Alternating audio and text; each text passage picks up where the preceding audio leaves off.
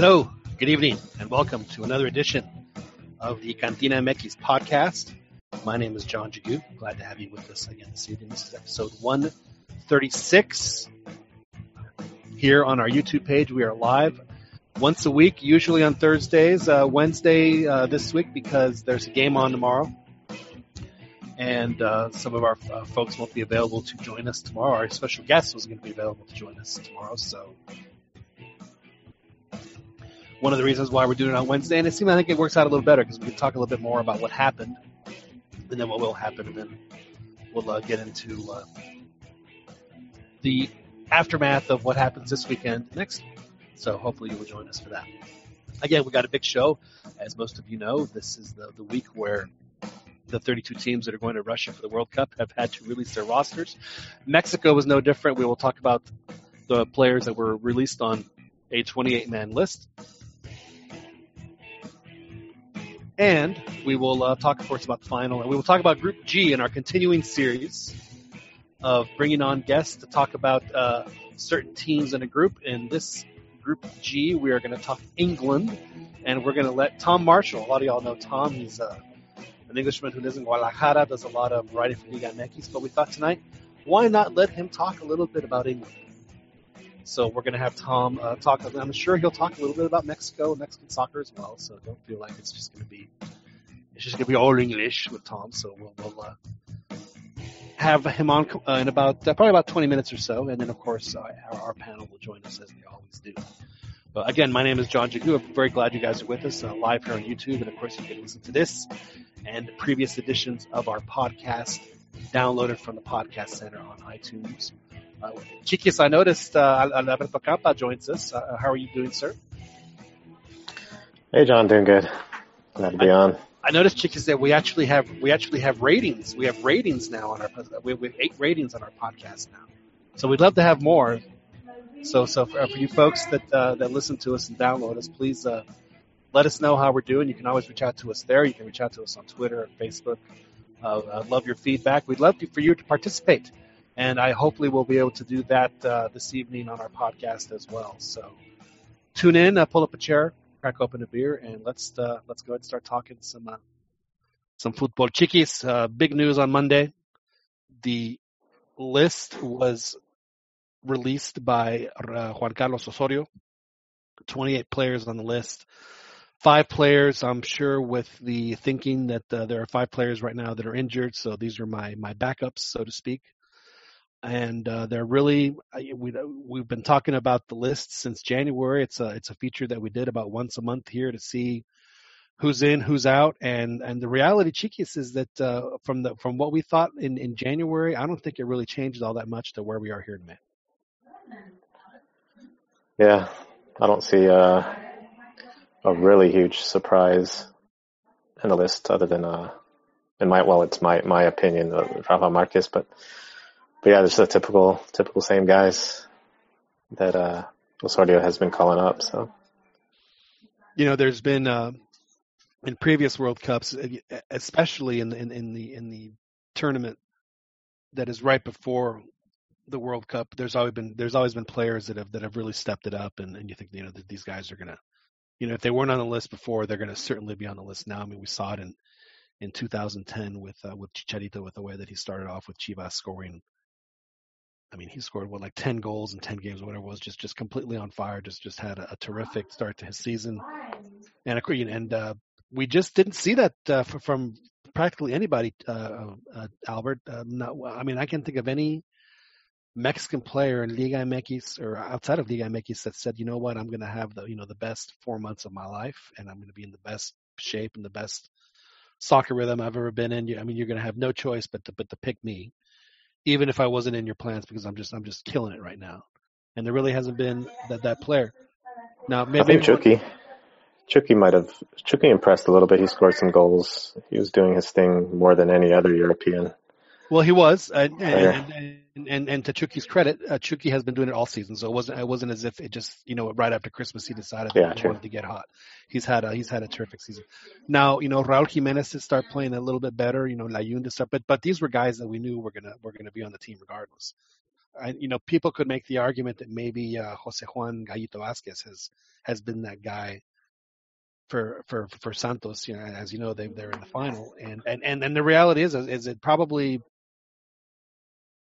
I think that there's an argument to be made for Gallito to say that he's probably been the most valuable Mexican in Liga MX this year, more so than just about anybody. So maybe you would say he would be the guy, but he, unfortunately, has a style of play that just doesn't jive with what Juan Carlos Osorio wants to do. And unfortunately for Gallito, we're not going to have him, and he didn't even make the provisional additional 7 dudes for the 35-man list. So there'll be no Gallito at the World Cup in Russia, which is very very unfortunate, Chiquis. Yeah, that's weird. I don't know who he would even who would he take over in the current list of the immediate guy that came to my mind was Jonathan Dos Santos, but that would have been a hard sell to take his spot.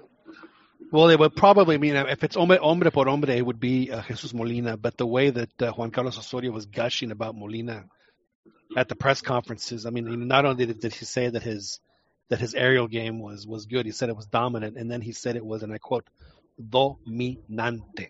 That's exactly how I said it. Dominante. So he was really trying to sell Molina. I mean, obviously Molina's going to be in the squad, and a lot of folks, this follow Monterrey said that it might be a deserved call up. I don't get to see Monterrey as often as others. There are other teams that are on my radar that I tend to watch more, so I didn't get to see him play. But again, if that's what Juan Carlos Osorio wants to do. He wants to make sure that Mexico is going to limit their liability in the set pieces.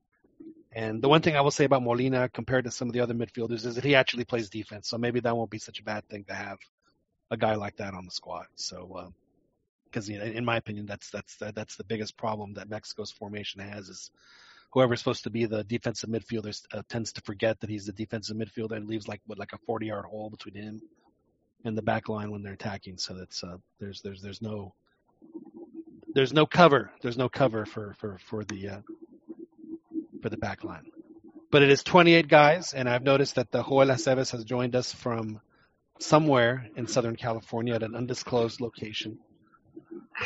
Perhaps Irvine, perhaps South Los Angeles. He won't tell us. It could be somewhere else entirely.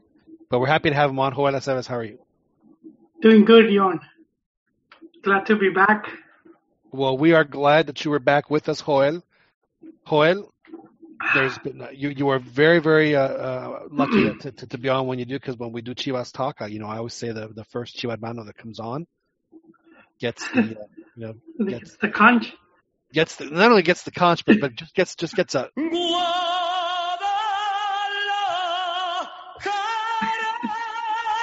And you got to get the full one. They got to get the full one. The first Chivadmano to come on. So congratulations for that, Joel.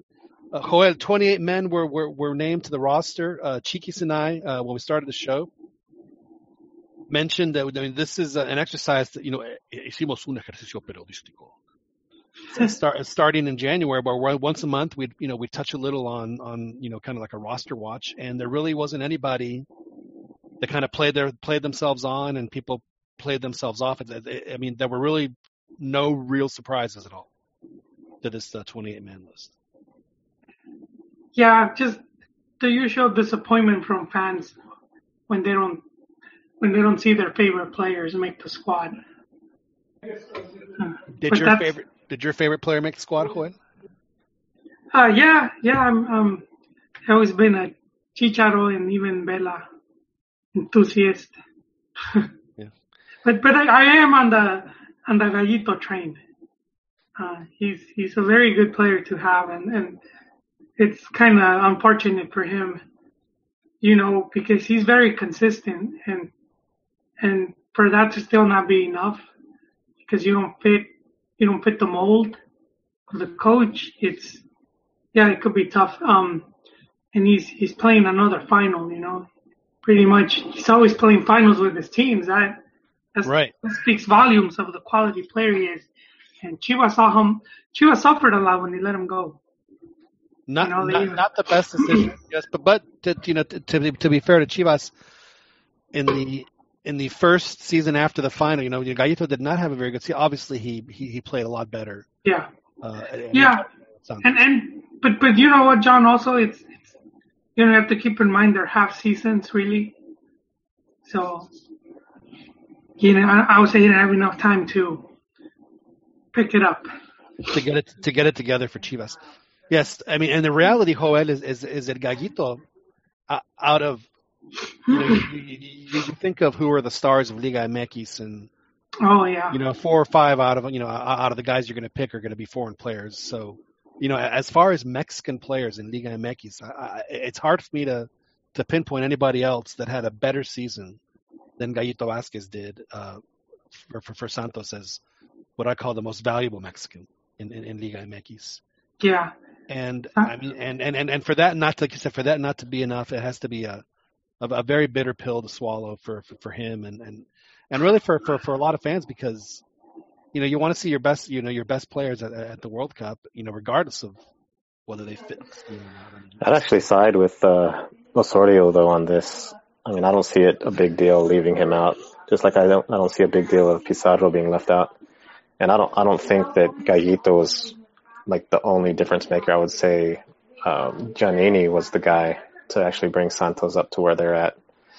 Gallito played a part, but as a defensive player or a defensive mid, I don't see him like the single guy to lift Santos up to the final. Just as I don't think he would be a huge plus for the national team in the World Cup. He might do well, but that'll be something to look at if Mexico gets really burned and we think, oh, Gallito would have been there, and that would have provided like some defense.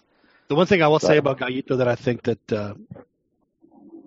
that is probably the most unsung part of his game is that what he does his job so well as far as breaking up plays and covering, and like I said, and being that first line of defense, that he allows the Osvalditos and the Hector Herreras and those guys to do what they do best, which is attack, and then not have to worry so much about coming back on defense or playing in the perimeter, pisando el área, so to speak. And that's what makes Hector so good. Go ahead. And he's proven he can hold his own. Yes. Our to-go game, John, is a World Cup match against Croatia. Right. I mean, he took Rakitic and Modric and the other whoever that guy, the other guy's name was, he took them to school. Yeah. Which was very impressive, and not every confrontation the Gallito's going to have is going to be an air, one where he has to have an aerial game. So it's just, it is a bet that Juan Carlos Osorio's made. He said, I am not going to get beat by set pieces, which to me is unfortunate, because I think of the goals that Mexico has allowed in like the past 4 or 5 World Cups, and I am hard pressed, other than the goal against Holland, to remember.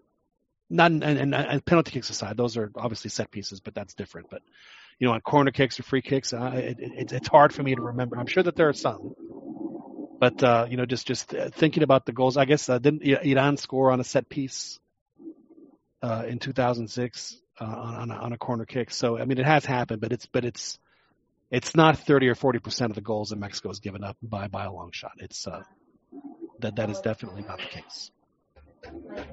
So Osorio's team gives it up on gaps that the defense leaves and all kinds of other stuff. So you would think that that would be the main concern instead of set pieces or corner kicks. I mean, shore up your defense. I mean, that was what we asked of him in after when we had the one time only airing of the 7-0 podcast, which aired a couple of years ago. We said, if he does stick around, he has to shore this up. And then he gets, the next big chance to see, has he shored it up, is against Germany. And obviously the answer was no.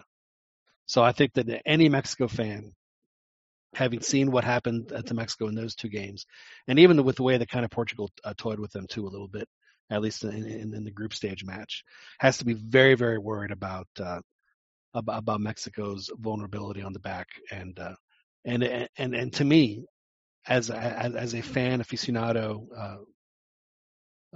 student of the game, it would seem incredible that a coach would choose to play a system where its main vulnerability is the defense. Particularly the two central defenders. Just totally leave them out on the island. This is it would be one thing if it was Franco Baresi playing back there, but we don't have a Franco Baresi playing back there.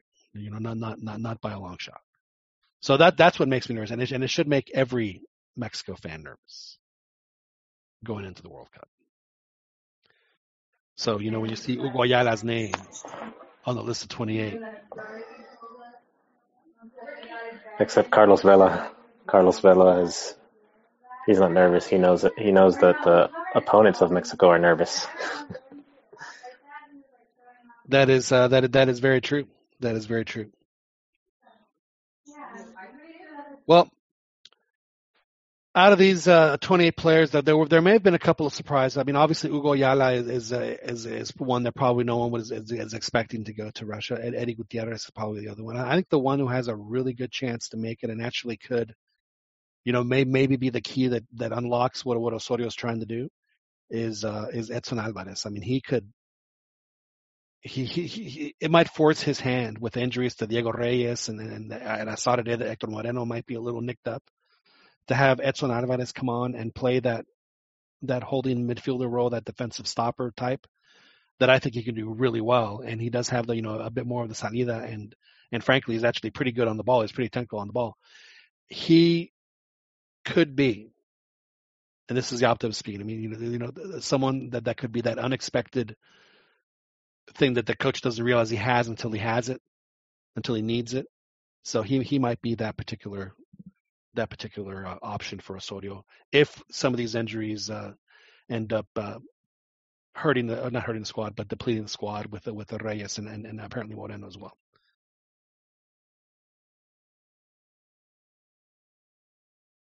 Joel? Yes, John. Oh, I just want to make sure you're still there, Joel. No, que estoy. Now, Joel, you've been in Los Angeles and Carlos Vela has given an awful lot of interviews and given a lot of press time. That is not yes. That is not normal. No, I think it's one of the plus why he wanted to come to the U.S. instead of like Mexico. I think it was the ambience he was looking for, where they're not constantly attacking you or questioning your every move. So I think the national team is better off for it because you're getting a player that's enjoying himself. And that's actually the exact Carlos Vela that we want to see at the World Cup, is Carlos Vela that's enjoying himself. So that is another player that I think Mexico fans should be at least very optimistic about, because it looks like he's in the mood. And I think that even with him playing at LAFC, and again, no disrespect to LAFC, but I mean, it looks like that right now Carlos Vela is Mexico's best offensive weapon, without a doubt. Yeah, if you see some of the goals he's been scoring, again, no offense to the league, but they're very nice. He's put on some goals, Yeah, he has, and he scored again last week in their 1-1 draw with, or was it? Yeah, I think it was 1-1 or maybe 2-2 with the New York club. It's his sixth goal in about 2 months play. So yeah, he's definitely been playing. But John is because he's playing in a position he likes. Is that where Osorio's going to utilize him? Well, Osorio did say in his press conference, he called him a media punta, if I'm not mistaken, which is where he's been playing in LAFC. So perhaps we will finally see him. Or perhaps we'll see him have a player play in a position that is warranted. And of course, the other big name that was on the list for some, and people were not too thrilled about it, was Giovanni Dos Santos, and I know that Jurgen Damm was on the list, and to me, given the choice between Jurgen Damm and Giovanni Dos Santos, give me Giovanni Dos Santos every day of the week. I know that Jurgen Damm is probably the fastest winger that Mexico has, and I get that and I respect that, but that's all he has. That is all he has is speed, and when Jurgen Damm at the moment of truth has to make a decision, 9 times out of 10 it's the wrong one, and I think that that's the exact opposite of Giovanni Dos Santos. Giovanni has to make a decision, 9 times out of 10 he makes, if not a decent decision, a good decision. So that to me is the tiebreaker between Giovanni and Jurgen Damm. He just needs to make. I'll just say he just needs to make the decision not to disappear during the game. Giovanni, go ahead, Hawaii. Well, one plus also in Giovanni's favor is, his chemistry with Vela. These are players that have played well together before, and then been together since the youth teams. Yeah, I mean, this is the. This World Cup should be for Mexico what the Copa America was for Chile. In the sense, that this should, or even what the World Cup should have been for Chile. This is the culmination of these guys that have, with Vela and Giovanni and Héctor Moreno and even Chicharito, although he didn't join them until the U20s. I mean, he was dropped though. He didn't make the final cut for the under-17. Right, but for the U20, but he was, but he was, like you said, he was part of that group that had been playing together since the under-17s. So this is it for them, and again, that to me is the only the barometer that I would use to measure Giovanni and Jurgen Damm now. And like Chiquis had mentioned, Rodolfo Pizarro. Rodolfo Pizarro is a player who's had a very good season for Chivas. Did great in the Conca Champions, but Chivas had problems scoring, and they had problems scoring at home. And they ended up, out of 34 games this season, they scored 30. They were able to accumulate only 33 points. They also didn't win any home games in league play.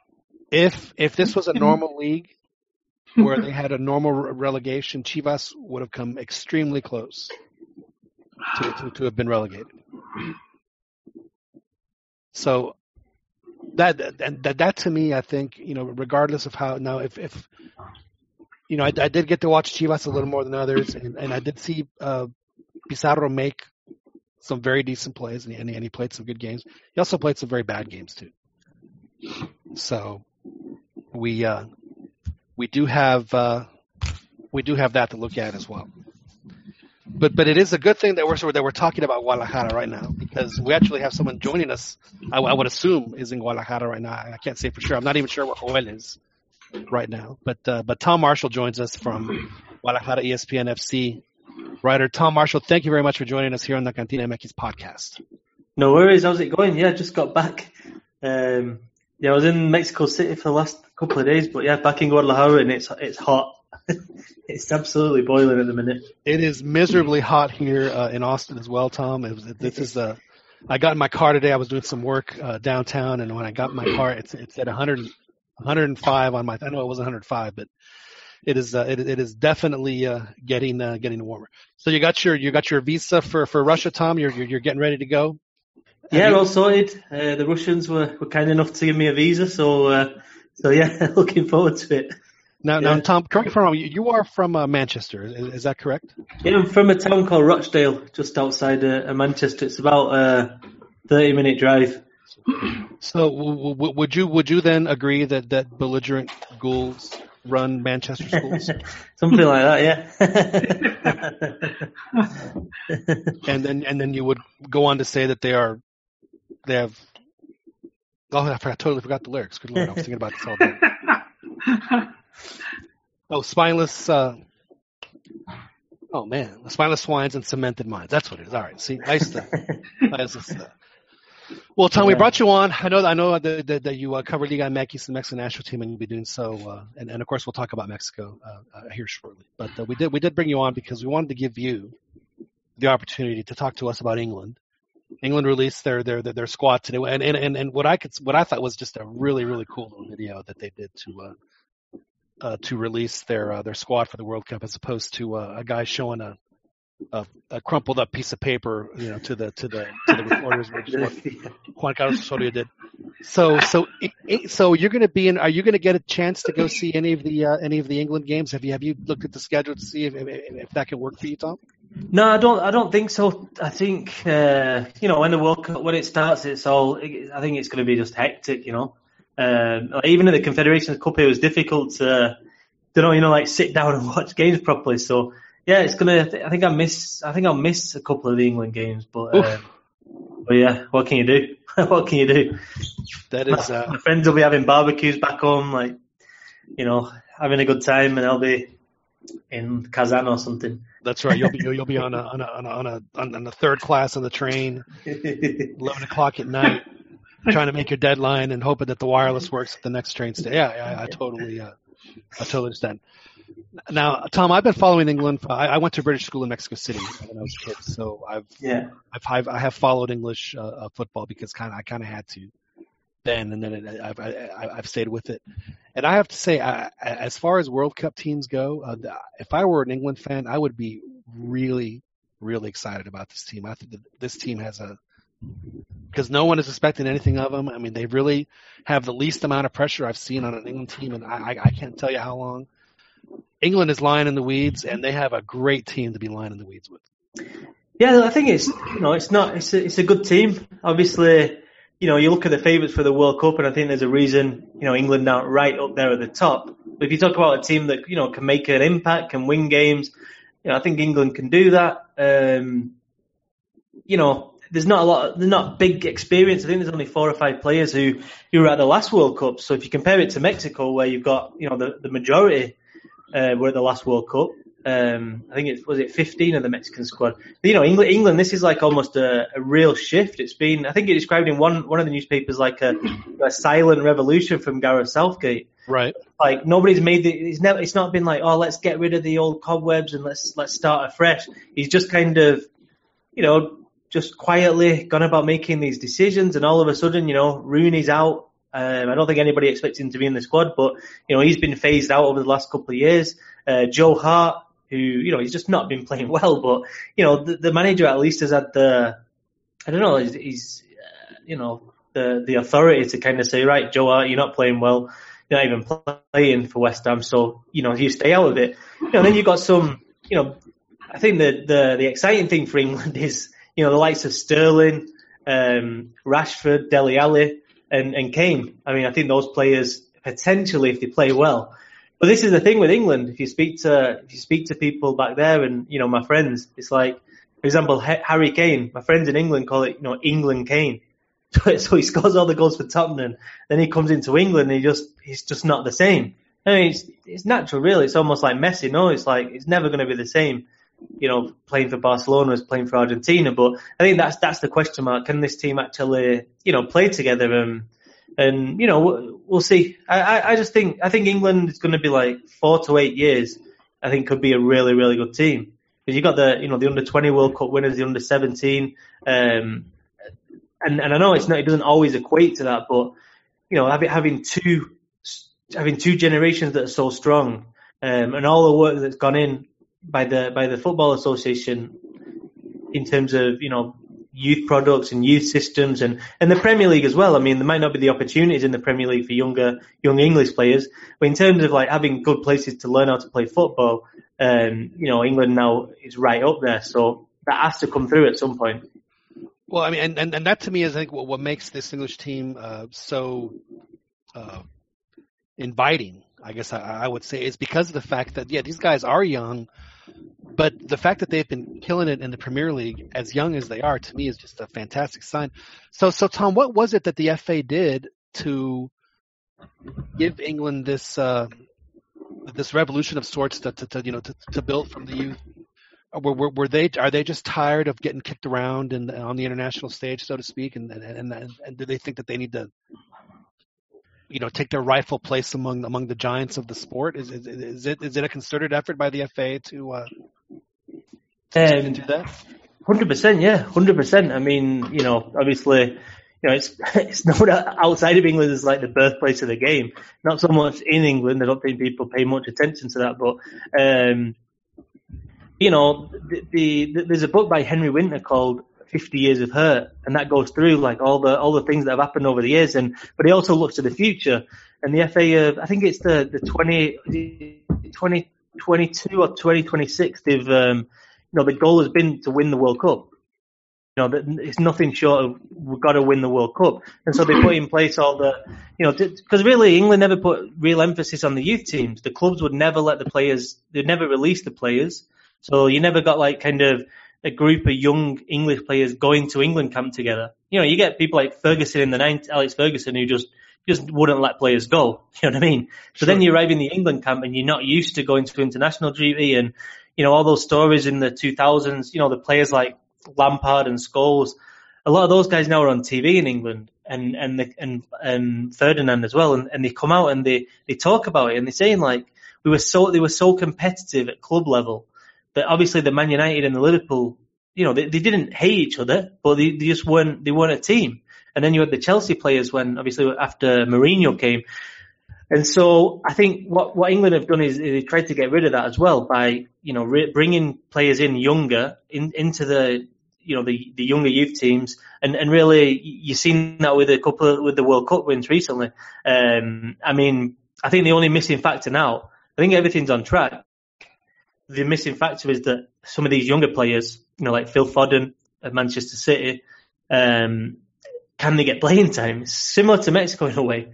I mean, where are they going to be able to get the minutes under the belt that they need to become these, top international players? And that's really the massive question now surrounding kind of England's future.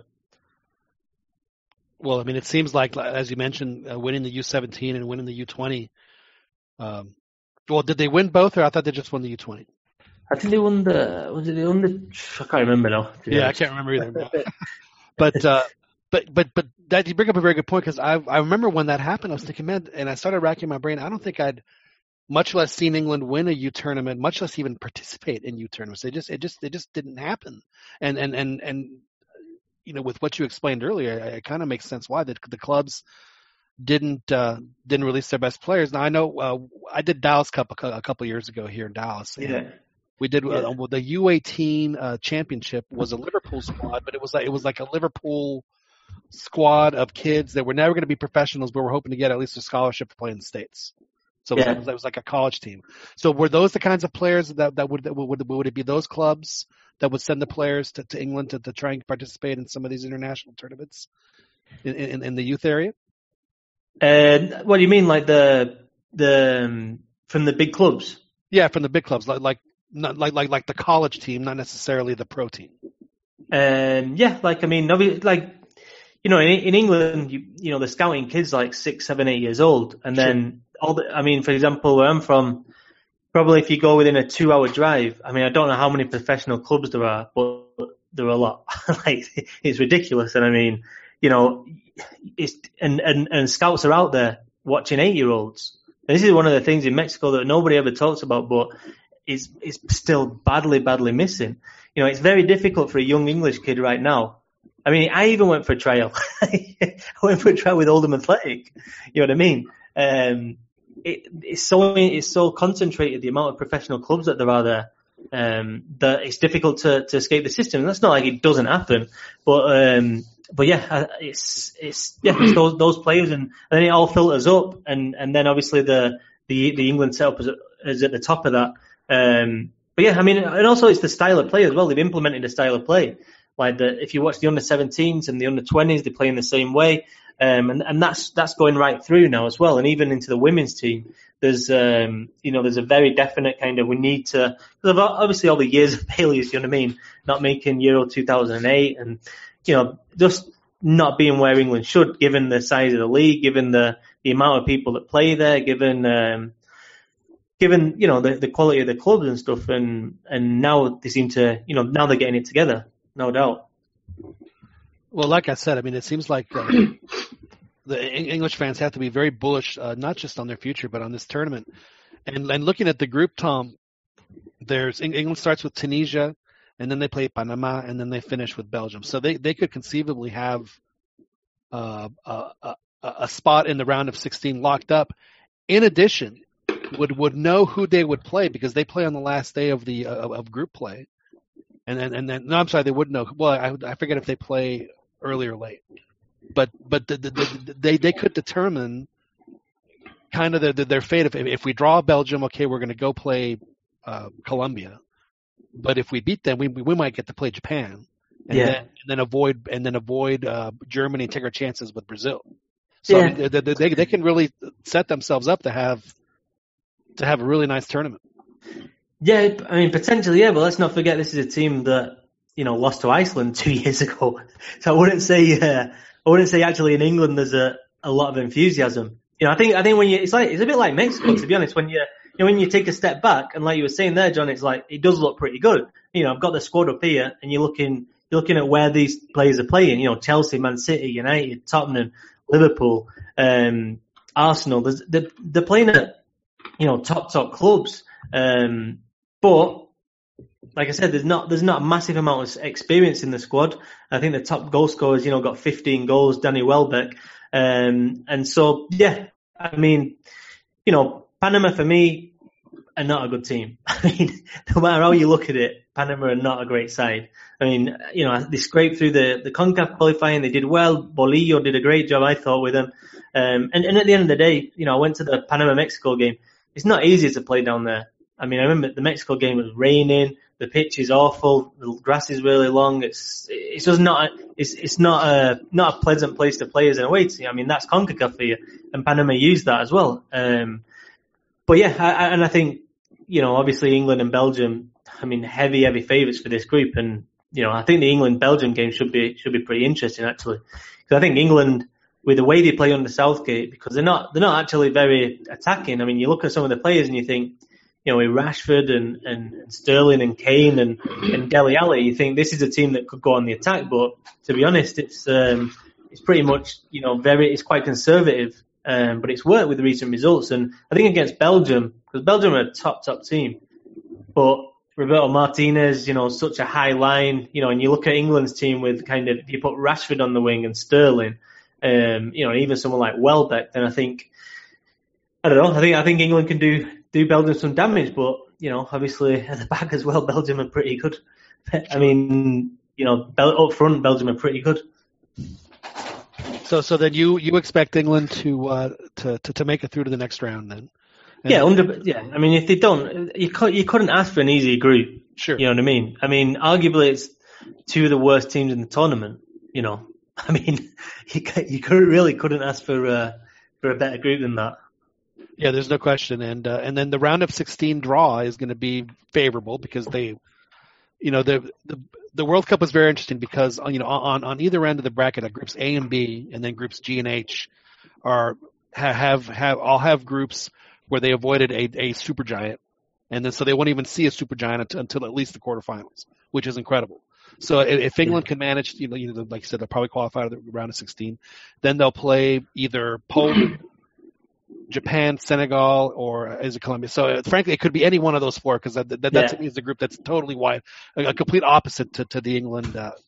Belgium. But I'd say if it's England, Poland, or England, Colombia, then there's not much between them. You know what I mean? That's going to be. I think Poland on the day are a really good team as well, especially with Lewandowski. If he's playing, and then Colombia obviously very. Yeah, I think either of those games would be. I think they'd be really quality World Cup games. No, type of games you want to see in the knockouts.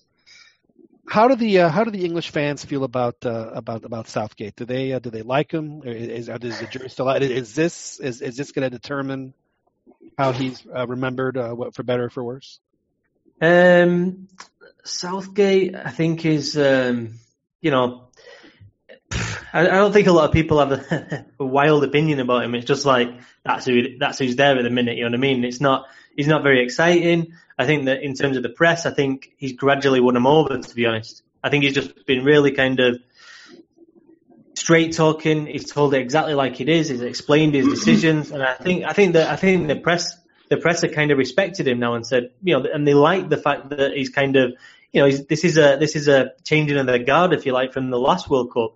And then everybody in England knows as well that you've got this next generation coming through. Then you put this next generation with, like I said, with Sterling, Kane, Rashford, John Stones, Alexander Arnold, those kind of players. Jordan Pickford even in goal, and then you've got potentially a really, really good team then. So I think people, Southgate is okay. You'll find a lot of people who just really don't like what he does. I mean, for example, he's been playing Kyle Walker as like right centre back, and people hate that. I mean, it's a bit like Osorio as well, because Walker's like very definitely a full back, but so yeah, I'd say. There's not strong feelings towards Southgate, to be honest. Does Southgate rotate 8 and 9 players at a time from game to game like Osorio, or does he keep it? Does he keep the lineup pretty fresh? Yeah, I mean, he'll change a couple of players, but not. And he'll change the formation as well, but nothing. I mean, Osorio, obviously has the potential to do that, but I don't think that's going to happen now. It comes to the World Cup. I don't think there's much chance of it happening, mate. How hard was it for you, Tom, to express your inability when you got the royal wedding invitation to say, I'm sorry, thanks but no thanks. I got the final in Toluca. I got to go to on Sunday, so I won't be able to. I'm on a bus to Toluca that day. Sorry. Not even joking, but no, I mean, quite honestly. I don't really care about the royal wedding. I didn't think you would. I was just, I mean, if anyone's getting married on that day, then I wish them all the best. You know what I mean? Sure. And it don't matter if they're royalty or not royalty. But Tom, given that he's the younger brother, would this make it the royal wedding de Ascenso? It's not the premier one. It depends if the top one has the money to, Depends if he can do the payoff or not, and I don't know. I've heard they're pretty rich though, them guys, so they're probably all right. So it wouldn't be the Premier League wedding, but it would be the Championship wedding. Yeah, it's Championship. It's like the playoff. It's the big, like the Championship playoff. Now you mentioned Juan Carlos Osorio, Tom, and did you get a chance? Were you in Mexico City when he announced his list, or did you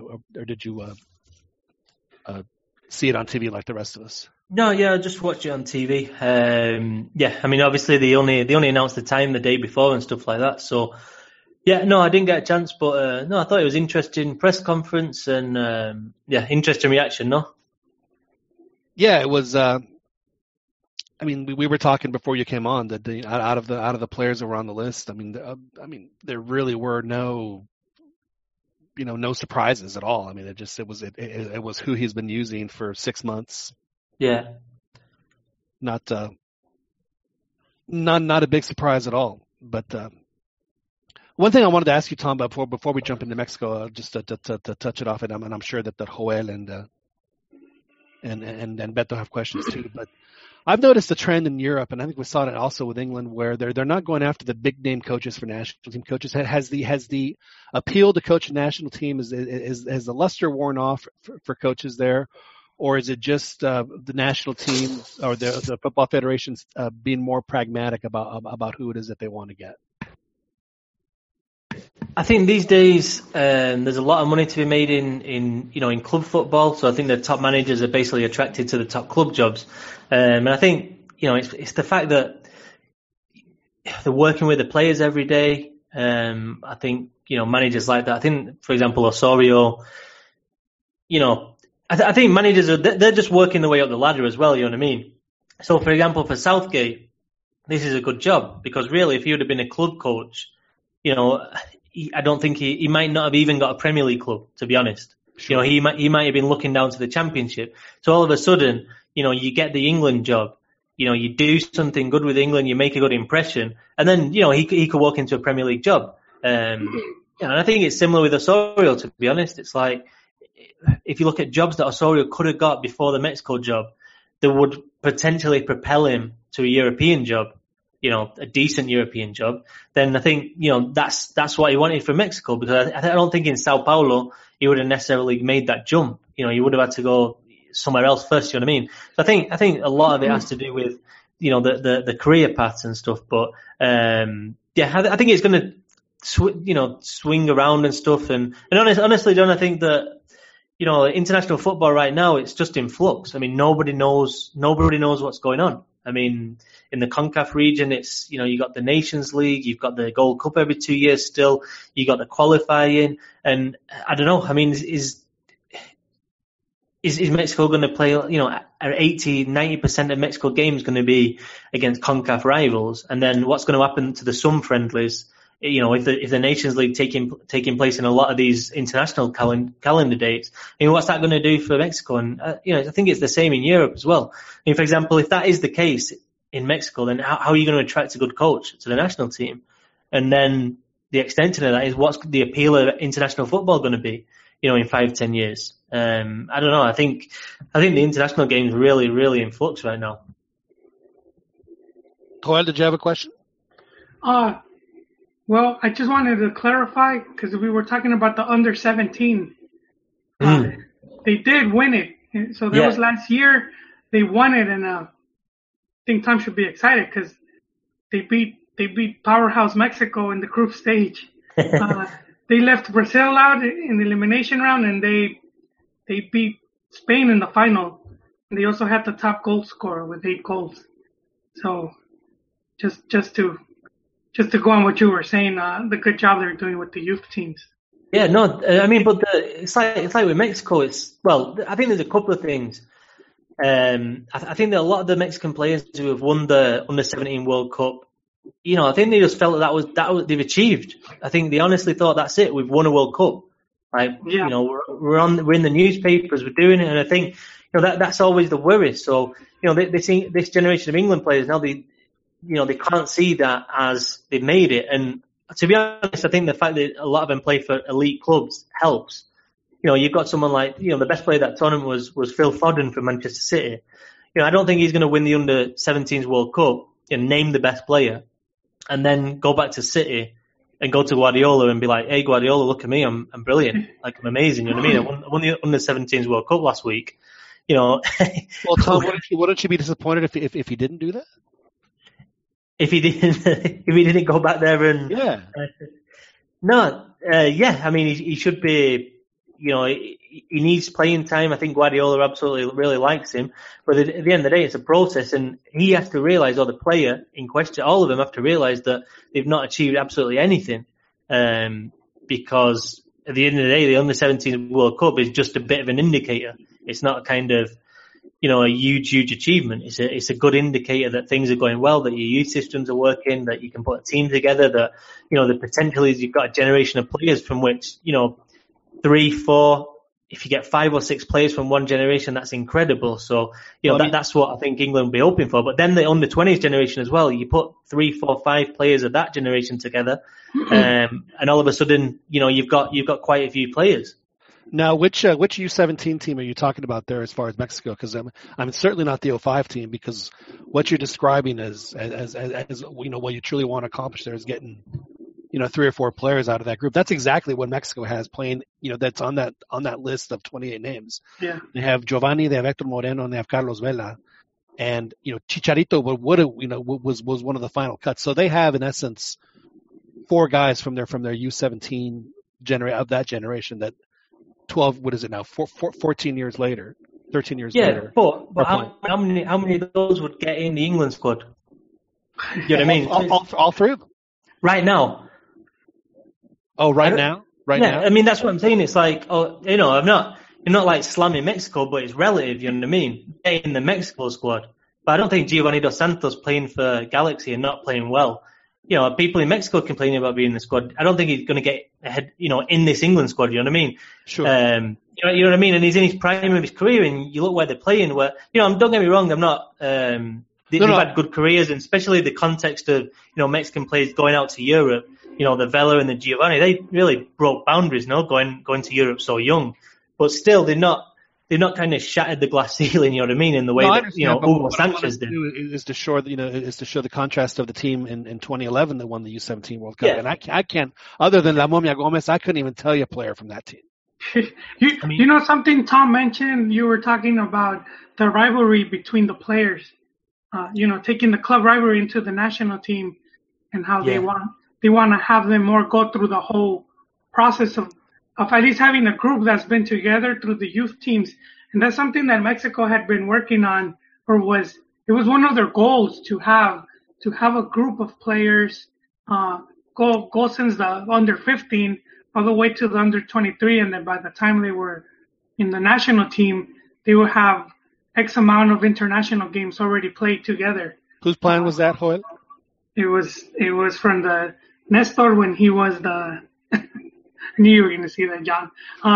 When he was GM, he did an outline for the youth teams and how they wanted to rope everything together. Not sure how much of that stayed, but I feel good with Dennis working because he's good. No, but I think Mexico have done that. I think they've been absolutely really successful with doing it, and there's nothing wrong with winning under 17 World Cups either. But I don't know. I think Mexico's problem is different.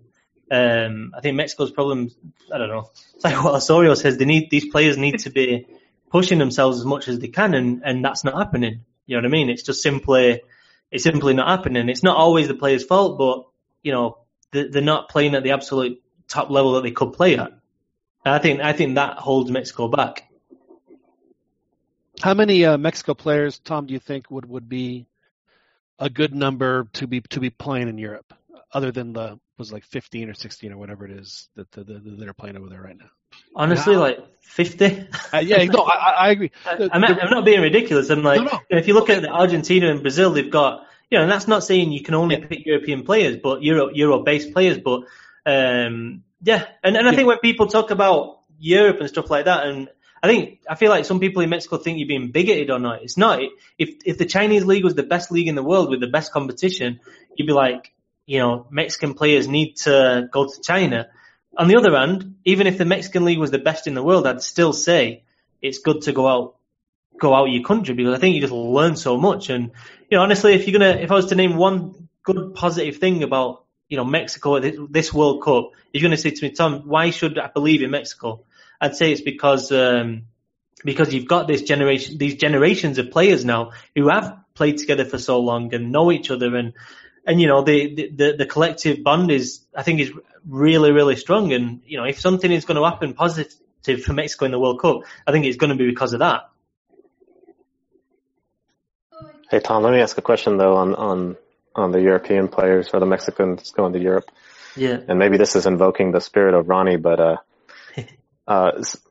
with all the players going to Europe now and not really seeing a huge increase of success in the World Cups compared to 10, 15 years ago when they were mostly playing in Mexico, is going to Europe really valuable for Mexican players?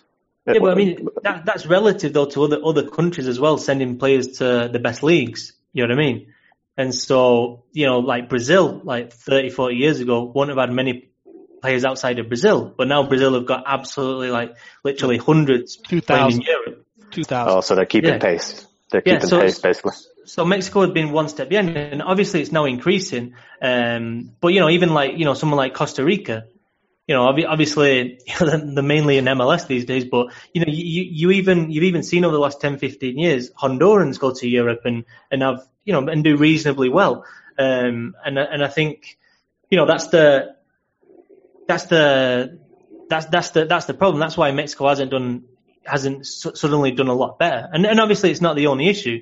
I mean, you can have a team that plays in Mexico and is absolutely ridiculously talented and they stay there and they do really well. It's not like the be all and end all that, if you've got loads of players in Europe, you guarantee success or anything. I mean, of course not. I mean, look at England. Look at England in the last 10 years or so. But you can say 20 years, Tom. You can say 20 years. 20 goes back to, what is it, 1998? Yeah, probably 22 years, isn't it, really? Yeah. You 22 years. Maybe Euro Euro 96. Maybe you could say 30 years, but but you're talking to Mexico fans, so Tom, we feel your pain. We understand. In fact, I was hoping. I think, unfortunately, I don't think she's going to be available. But I wanted to bring the trash talking Güerita on here to because she doesn't really know the history of World Cup soccer, and I wanted us to describe an incredibly heartbreaking, painful loss. And I was going to have her guess. Was it England's loss or Mexico's loss? Because in fact, because let's be honest, Tom, both Mexico and England they raised losing, crashing out in the World Cup to an art form. I mean, it really. Can you think of other countries that have had more painful exits than Mexico and England in the World Cup? I mean, if you go back, then Spain were a bit like that, weren't they? I mean, always that seemed to have a quite decent team, but could never get over that hurdle. But obviously, they're the example, no, for a lot of nations, I think, how they've been able to kind of break that barrier. Spain also got really lucky in the sense that they had the two best midfielders in maybe 50, 60 years. Yeah, play. Yeah, so I mean that helped. Definitely. But I mean, they've done the right things. They put a style in place. The same thing with the youth teams. They got the youth systems together, and obviously, they've made use of the super clubs. No, I mean they've really obviously the Barca, especially Barcelona, but also Real Madrid had quite a few, Ramos and Casillas in those early years. I mean, there are similarities between England and Mexico. I mean, not just going out as well at the tournaments. I think there's this expectation, that probably exceeds what it should. And there's a build up to the tournament that, this is the year, this is our time. Nothing can stop us. And in the English press, I mean, it is incredible.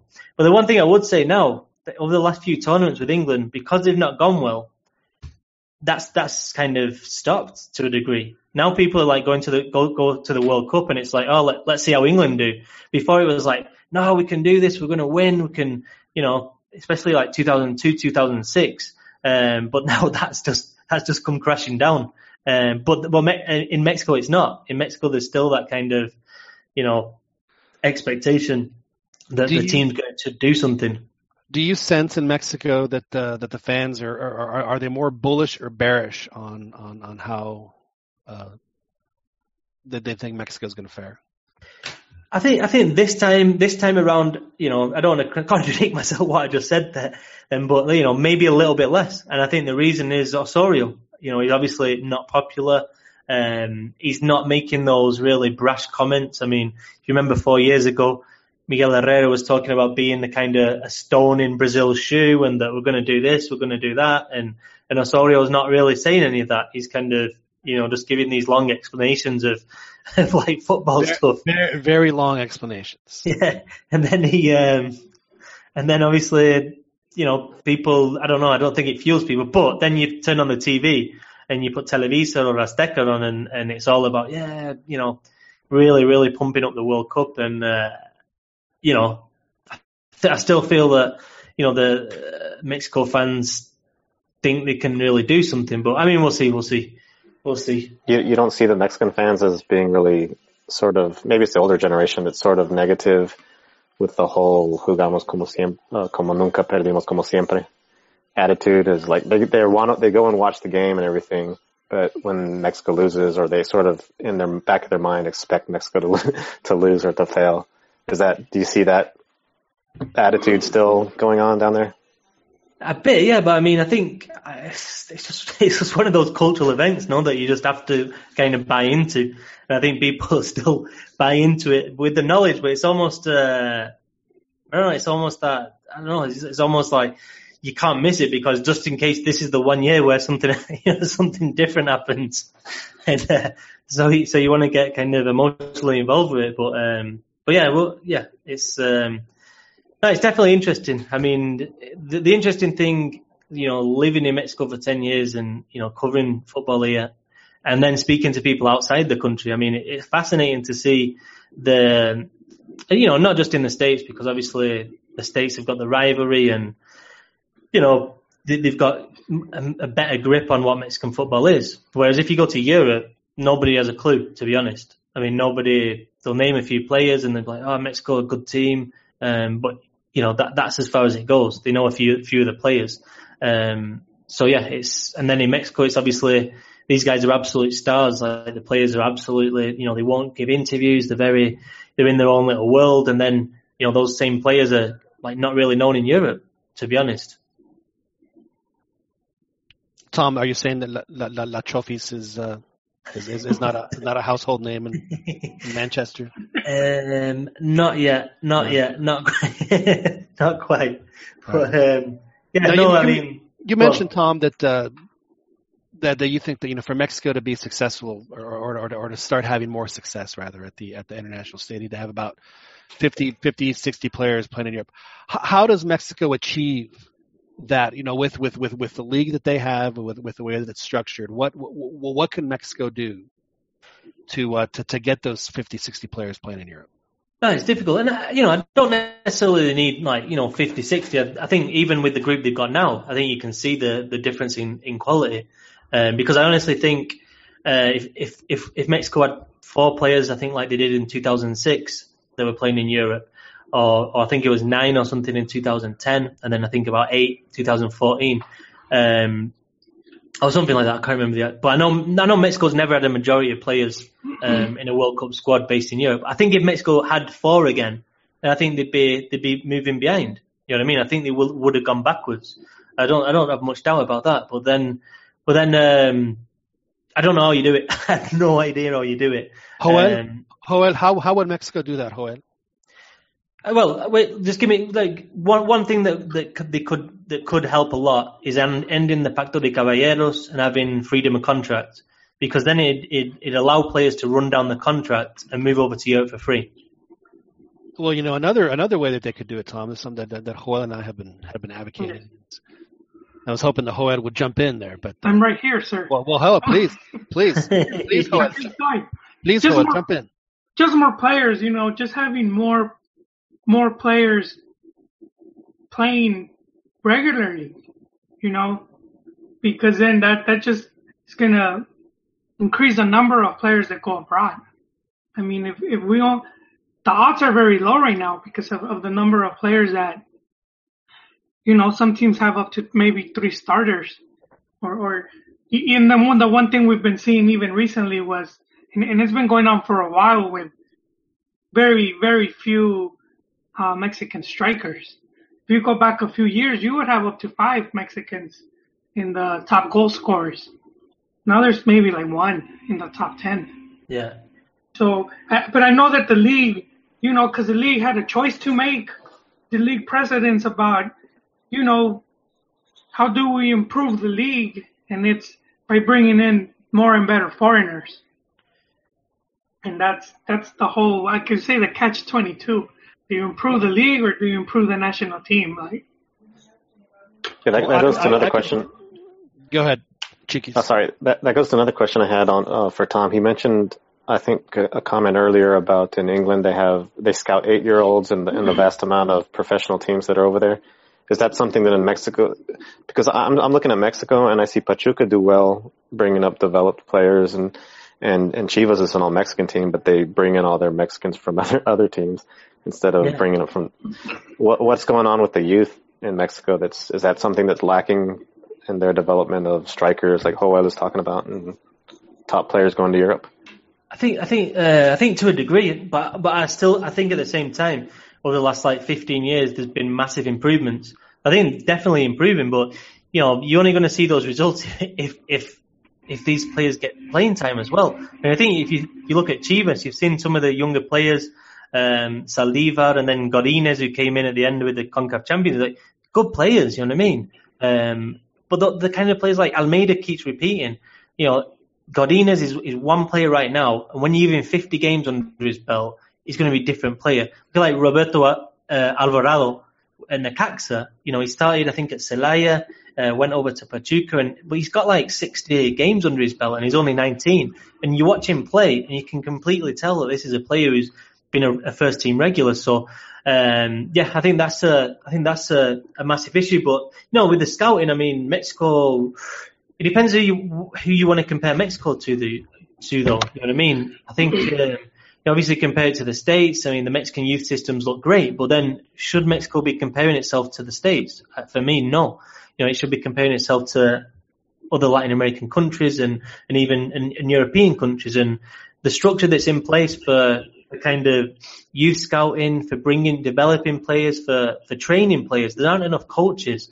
There aren't enough coaches that can get kids that are, 9, 10, 11, 12 years old and teach them how to play the game. I'm not saying teach them, get rid of that street thing about them and growing up playing on the streets and being, like the typical street footballer, Cuauhtémoc Blanco. I mean, not coaching that out of them, but teaching them systems and awareness. And because I think sometimes when the Mexican players go to Europe, I think sometimes those are the things that they lack.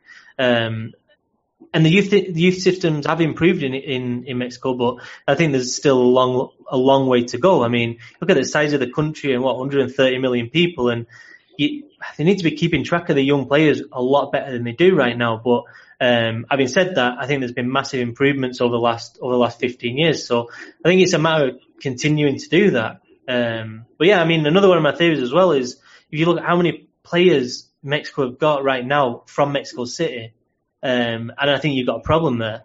Because if you look at the under-20 squad, the under-17 squad, the first team squad, you get very few players that are from Mexico City. And then you look at the size of that place. I mean, it's ridiculous. And then you compare it to other countries, the impact that Rio de Janeiro has had on Brazilian football, the impact Paris has had on French football, London and England. And, there's no different in Mexico. Montevideo, yeah. Buenos Aires. I mean, I don't know. I mean, this is this is a crazy theory, but I honestly think that it's something that needs to be looked at. And you've got a city that size, and you've got 3 clubs. It's just not enough. You know what I mean? It's nowhere near enough. And how many players have Cruz Azul produced over the last 15 years? I mean, when I say produced, like established themselves in the first division.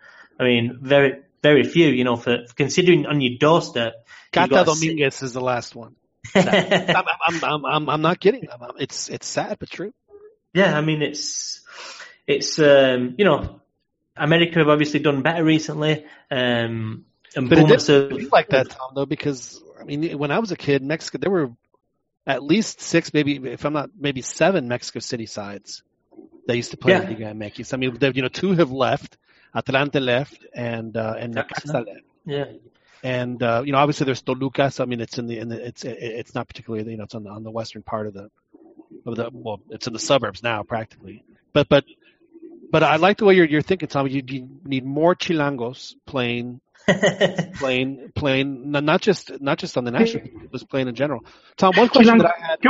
Wait, calmado, chavos. Wait. Me van a dejar acá afuera. Don't make me break out my bad cop, Joel. I got the bad cop. You guys are going too fast. No, this is something I talked with Tom before. We talked about how, just how you have certain areas that are very influential, like you guys were mentioning, and it's, they actually done studies on this. Like, I don't know if you guys heard the 80-20 rule, the law of the vital few. So, for many events, roughly 80% of the effects come from 20% of the causes. I do feel that is probably they are missing out because, and even just for Mexico City to just have 3 teams, I think they should have way more. And it kind of says how teams like Atlante and Necaxa weren't able to hold on to their fan base or create more, given the massive size of the city. So I think that even it shows some of the problems, like maybe disconnect with the community as well. Well, but even the 3 clubs that are in Mexico City, they are what Tom? Are they like 5 miles apart total? Because they're all in the south. There is nothing in the north. There's nothing in Satélite.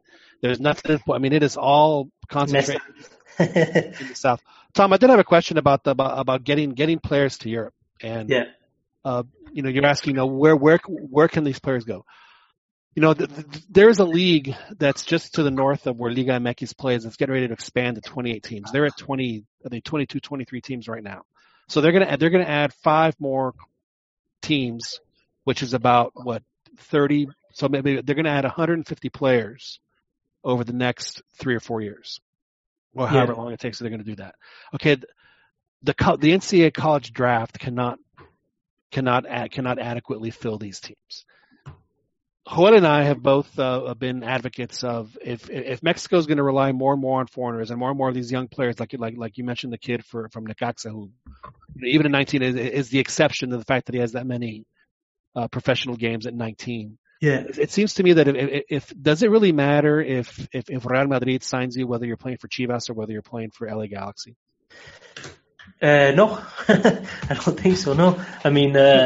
At that age, you need opportunities, and obviously, if you need the best opportunity you can get. So, right now, I think Pachuca is probably the best place in the CONCACAF region to learn to be a player. You know what I mean? It's like American football. No, it's like the college system is the best place in the world you can get to learn how to be an American football player. Whereas, it's subsidized by the taxpayer, which makes it even better. Yeah, but no, I mean the MLS. I think it's going to have a massive impact on the Mexican game. I think we're seeing it slightly now. I know we've seen it before with Jorge Campos and Suarez, and it's not like this is like first ever. But if I was MLS, I'd be aggressively scouting Mexico's under-20s. To be honest, I'd be sending the scouts down. I'd be going to clubs like Tigres, Monterrey, Toluca, because these teams have decent, youth systems, but yet they hardly ever give the chances to the kids. And you take a Mexican kid to LA and you say, look, work hard for a year and you might get in the first team. I don't know. I mean, I think that's going to be appealing. I think the only thing stopping more Mexican players going to MLS right now is the wages. I mean, they can make a lot more money still in Mexico than they can in MLS. But as soon as that changes, I think if you were to ask players, where would you prefer to play, in Mexico or in MLS? I think they'd say MLS. And I think that's that for me is something that Liga MX has to be really, really conscious of at all times if it wants to, maintain the superiority over MLS. Tom, I would have to add, the mentality of the Mexican players, because I'll say one recent story that we have for reference is Carlos Salcedo, who was in the youth teams, Tigres, Chivas, and then he went to Real Salt Lake because they were going to let him play, instead of just staying in one of these big Mexican teams where he might get a chance down the line, and then it might not come because then another coach might arrive and he could uproot the whole team. But to see him in Europe, And not only that, Joel, but he signed a contract this week. To 20, yes. So, I mean, and you mentioned Godínez, which I think is a good talent, but he's 21, compared to South American players. He's 3 years behind. He should have been getting this playing time in these games at 18, or 17, 18, little by little. And just to see the handful of games he has, it's kind of development, it ends up hurting. They don't become as good as it can be. And I think like for him, if he would have come to MLS, I felt he would have been better off. Yeah, maybe, yeah. But then again, MLS aren't exactly great for giving young players a chance. Well, I think that's all the going time. to change, though. That at least they're starting to understand a little better that that it might not be such a bad idea to take a chance on a 19-year-old Uruguayan or whatever it is, and there's no reason why Mexico can't be in that conversation. Yeah, there was just really quick. There was that thought coming from them that they were trying to change their policy of just going after younger players as opposed to before, where they would just try to bring someone more established or about to retire, and you see it in some of the teams like LAFC has this young Uruguayo, and then Galaxy went after an under 17 Mexican international. And he's playing on their U.S. And then Atlanta United has a couple of very young and promising players as well. So there's no reason why, like you said, Tom, like even a player like Lachotis, who is now, what is he, like 22, 23? Is he even 24? I know he's pretty old. For a player like that who in my opinion, shows flashes of absolute crazy brilliance, but just doesn't have enough, whatever it is, just enough of the mileage on his legs to really kind of, get it going. But on the other hand, is he even going to get it going at this point in his career? Because he's already, for a player like that, have we seen his best days? And it just seems like it's frustrating for Mexico fans to see young players fizzle out like that. And what Mexico needs is to have a whole bunch of young players, because some of them are going to fizzle out, but some are not. And Mexico just doesn't get that. So they always put so much pressure on these young kids. Yeah, I mean, it's a matter of, it's almost like you put some raw material into a machine and then you press the button and a certain amount comes out the other end. You know what I mean? It's like, and I think that's how producing players works. Obviously, you want the stuff that you put in to be really good. So that means you need good scouting. That means you need, to go all over the country. You need good coaches. And then what comes out, a lot of it, the amount that comes out depends on the amount that you put in. And Mexico at the minute, it's being reduced because you're not, like Jolie said before, it's like, how are you going to export a Mexican striker to Europe when there are no Mexican strikers playing and none under 25? You know what I mean? It's just not going to happen. And so it's kind of almost an existential problem that Mexican football has. I mean, I think the solution, I don't know how you create this, is to, going back to the England link, Jamie Vardy, how he was playing in, I think, the 4th division, 5th division. He wasn't even a pro. He was a semi-pro. But he wasn't picked up by the big clubs. He went down the divisions, shows something, then starts working his way back in. And all of a sudden he's at the World Cup, which is, imagine how many Mexican players fit that bill. You know what I mean? But instead of playing in the kind of 4th, 5th division, just completely gave up.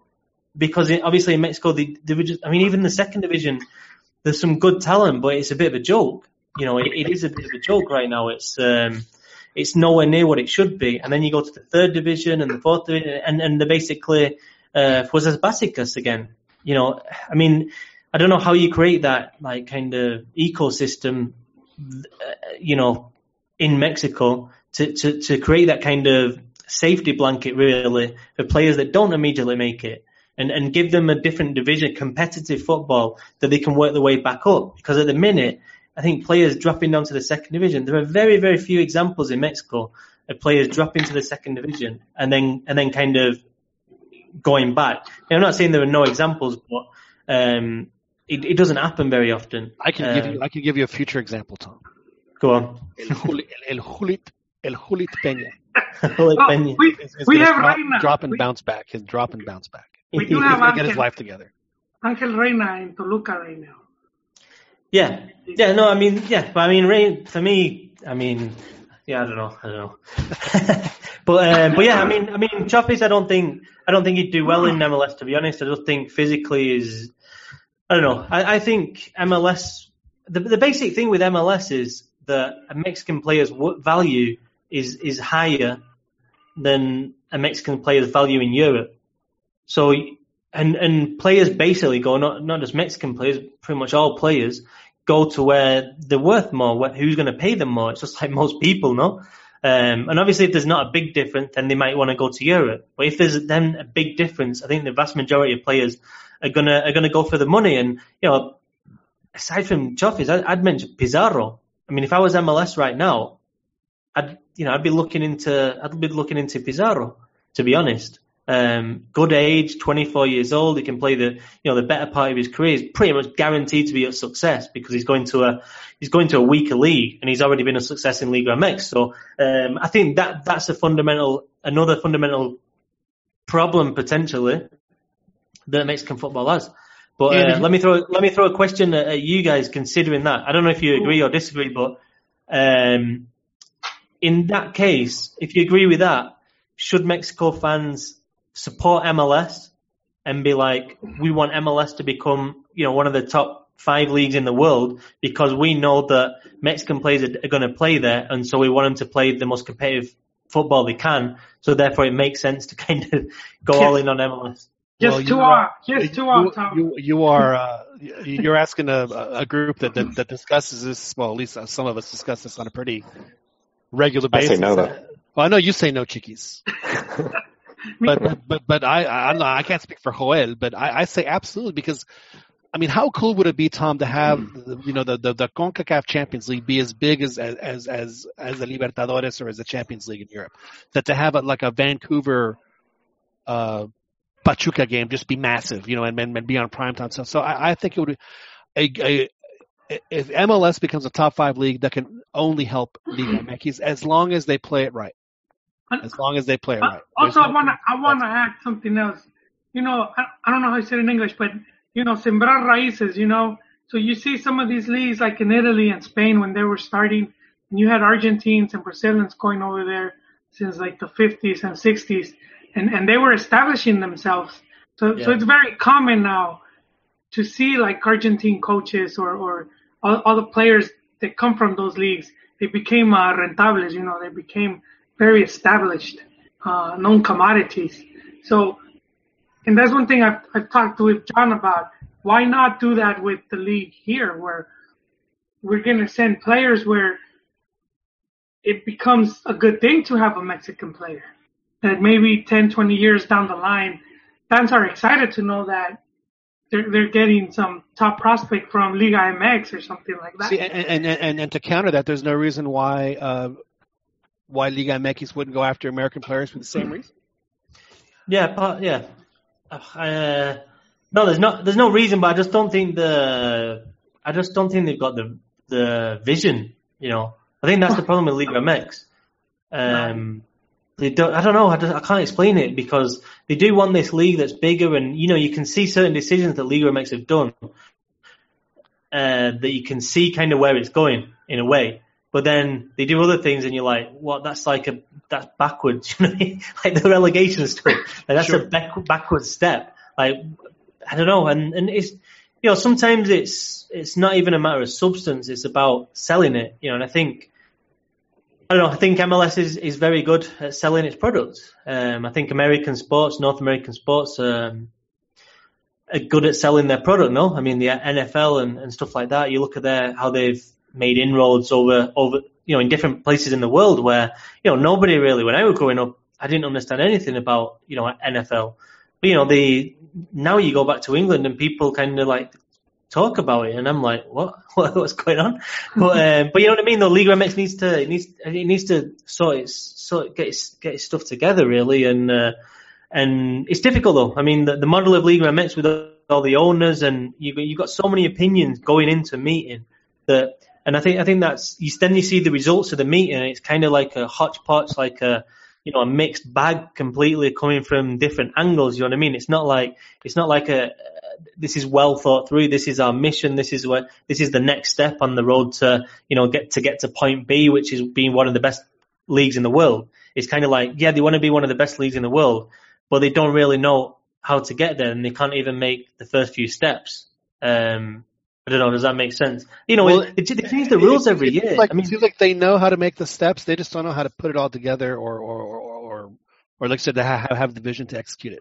Like take for instance, Tom, the rule about the 20,000 seat stadium. You know what? I think that's actually a pretty decent rule, because then what you do is you get people to build stadiums that are going to be compliant with Liga MX.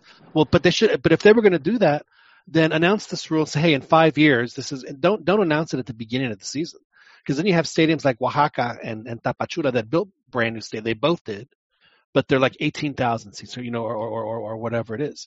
So if they're going to make these decisions, then give people time to prepare in order for that to happen. Because I think it would be great to that seems like a pretty good requirement, because then you'll have. If people are very interested or serious about becoming a first division club, they understand that they have to make that investment to do that. So then you'll have, say, 15 or 20 teams in the Liga Ascenso that have 20,000 seat stadiums that are making the investments necessary if they want to make that jump into the first division. So that then again, it gives the opportunity for more players to play and more players to play competitively. But now there's how many teams are in Liga Ascenso? Is it there's like 10?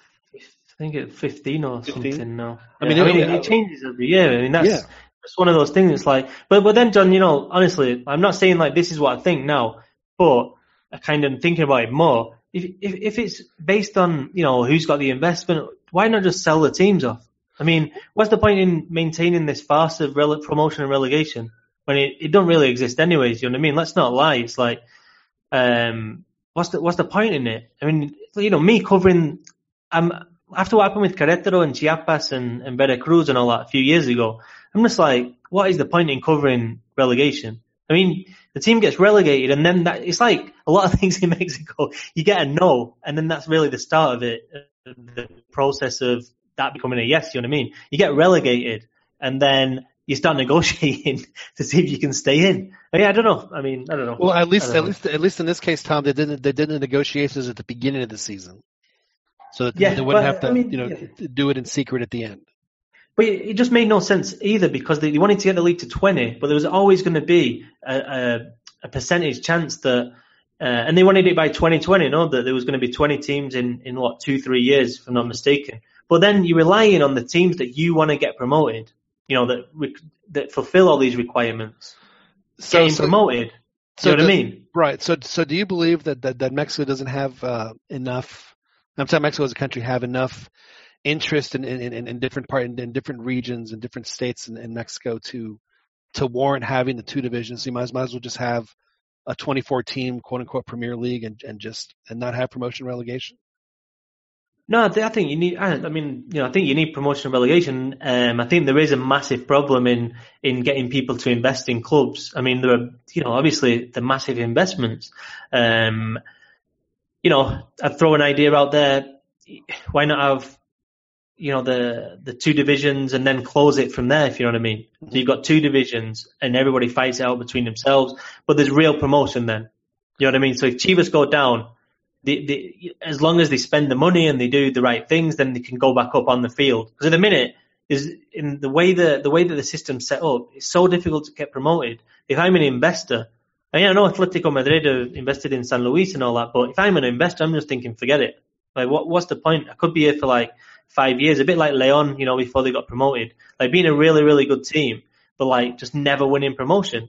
And then it's like, well, do I want to spend all that money for all that time and not get a place in the big league? Whereas I think if you had two divisions, at least and I think there's plenty of towns in Mexico that could kind of get that. The carrot of the first division also has to be a little bit more desirable as well. And the reality is that there just is no carrot.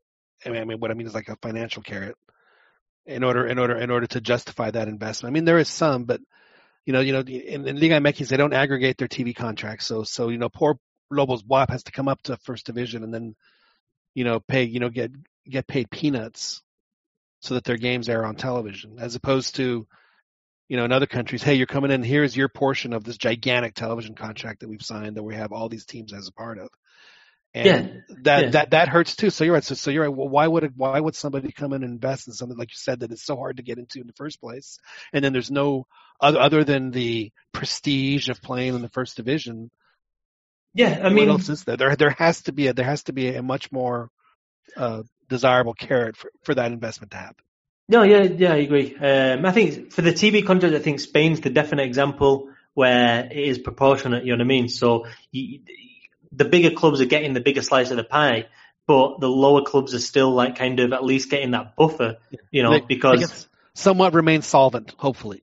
Yeah, exactly. And but I mean, the other issue here is that what you're saying there, John, is like who's it attracted to? Who's it attractive to right now? Liga MX and stuff like, and even Ascenso MX, and it's state governments.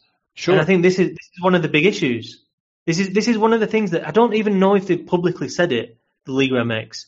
I think they have actually. But this is one of the things they want to get rid of, because we saw with Chiapas, basically there was big state influence, rumors of all sorts of things, It happens at Club de Cuervos too. Exactly. No, it's that kind of thing. And okay, if people are listening now, type in who's the Presidente de Tapachula. Just type in his name and then type it in a separate Google tab and just investigate a little bit about who he is, about what he does. And, I'm not saying he's a bad guy or anything. And, Tapachula done absolutely brilliantly to win that tournament. I saw him live here against Leones Negros, and, Caballero you could tell they're a really well coached side. But then you look at the president of that club, and then you're thinking, Manuel Velasco, the Chiapas state governor, El Güero, he was there at the game in Tapachula. He's wearing his shirt. He's celebrating in the dressing room after they won in Oaxaca. And I don't know. I mean, it looks very much like there is quite a lot of influence from the state government. Well, I'm sure that they were expecting them to move their team back to Chiapas. I'm sure that was exactly what the expectation was, regardless of what the rules stipulation said. Quite possibly, or increase the stadium. I don't know. Yeah, but I mean, the point is, Liga MX really doesn't want that team to be promoted. You know what I mean? Because obviously, with Mexican politics as well, after the revolution, there's only 6-year terms, and there's no re-election. And so, what these guys do is they invest quite heavily originally, and after 6 years, they're gone. And then the next state government's like, all right, how much were you paying for that team? And they're like, oh, we're paying this much. And they're like, oh, well, no, we're not going to pay that. We're going to use this for something else. It becomes kind of like look at Veracruz right now with Fidel Curry. I don't know. I mean, I don't want to suggest something ridiculous, but as that club is, I think it's fair to say that club has given him a national profile, to say the least. And he's also that guy's a politician. I mean, at the end, the guy's a politician. Yeah. No, you're absolutely so. So what can we do, Tom? Does Tom Marshall need to found? Does Tom Marshall need to found Club Inglés de Guadalajara? No, it goes back to what I was saying about forget the, if you want to get the 20 teams in there, then auction it off. I mean, I don't see how another way they're going to do it. I'm not saying I agree with that. I'd love 3 divisions of, a club coming from the 3rd division with a really young team and getting promoted, and then, winning the promotion to the 1st division and, really fighting. But it's not happening. I mean, even when clubs get, look at even Lobos Buap. I mean, under Puente, look at the team that they won the title with, and then the team that played that first game. Look at Dorados, Sinaloa. I think they had a few more players Dorados, but Leones Negros. So the 2nd division teams, even when they do get promoted, they just completely change the team. It's just I don't know. Honestly, I don't know. I don't know what you do. I would wager to think that Leones Negros has to be the 2nd most popular team in Guadalajara. Maybe behind. I mean, and if they made the 1st division, so it auctioned off like a franchise fee.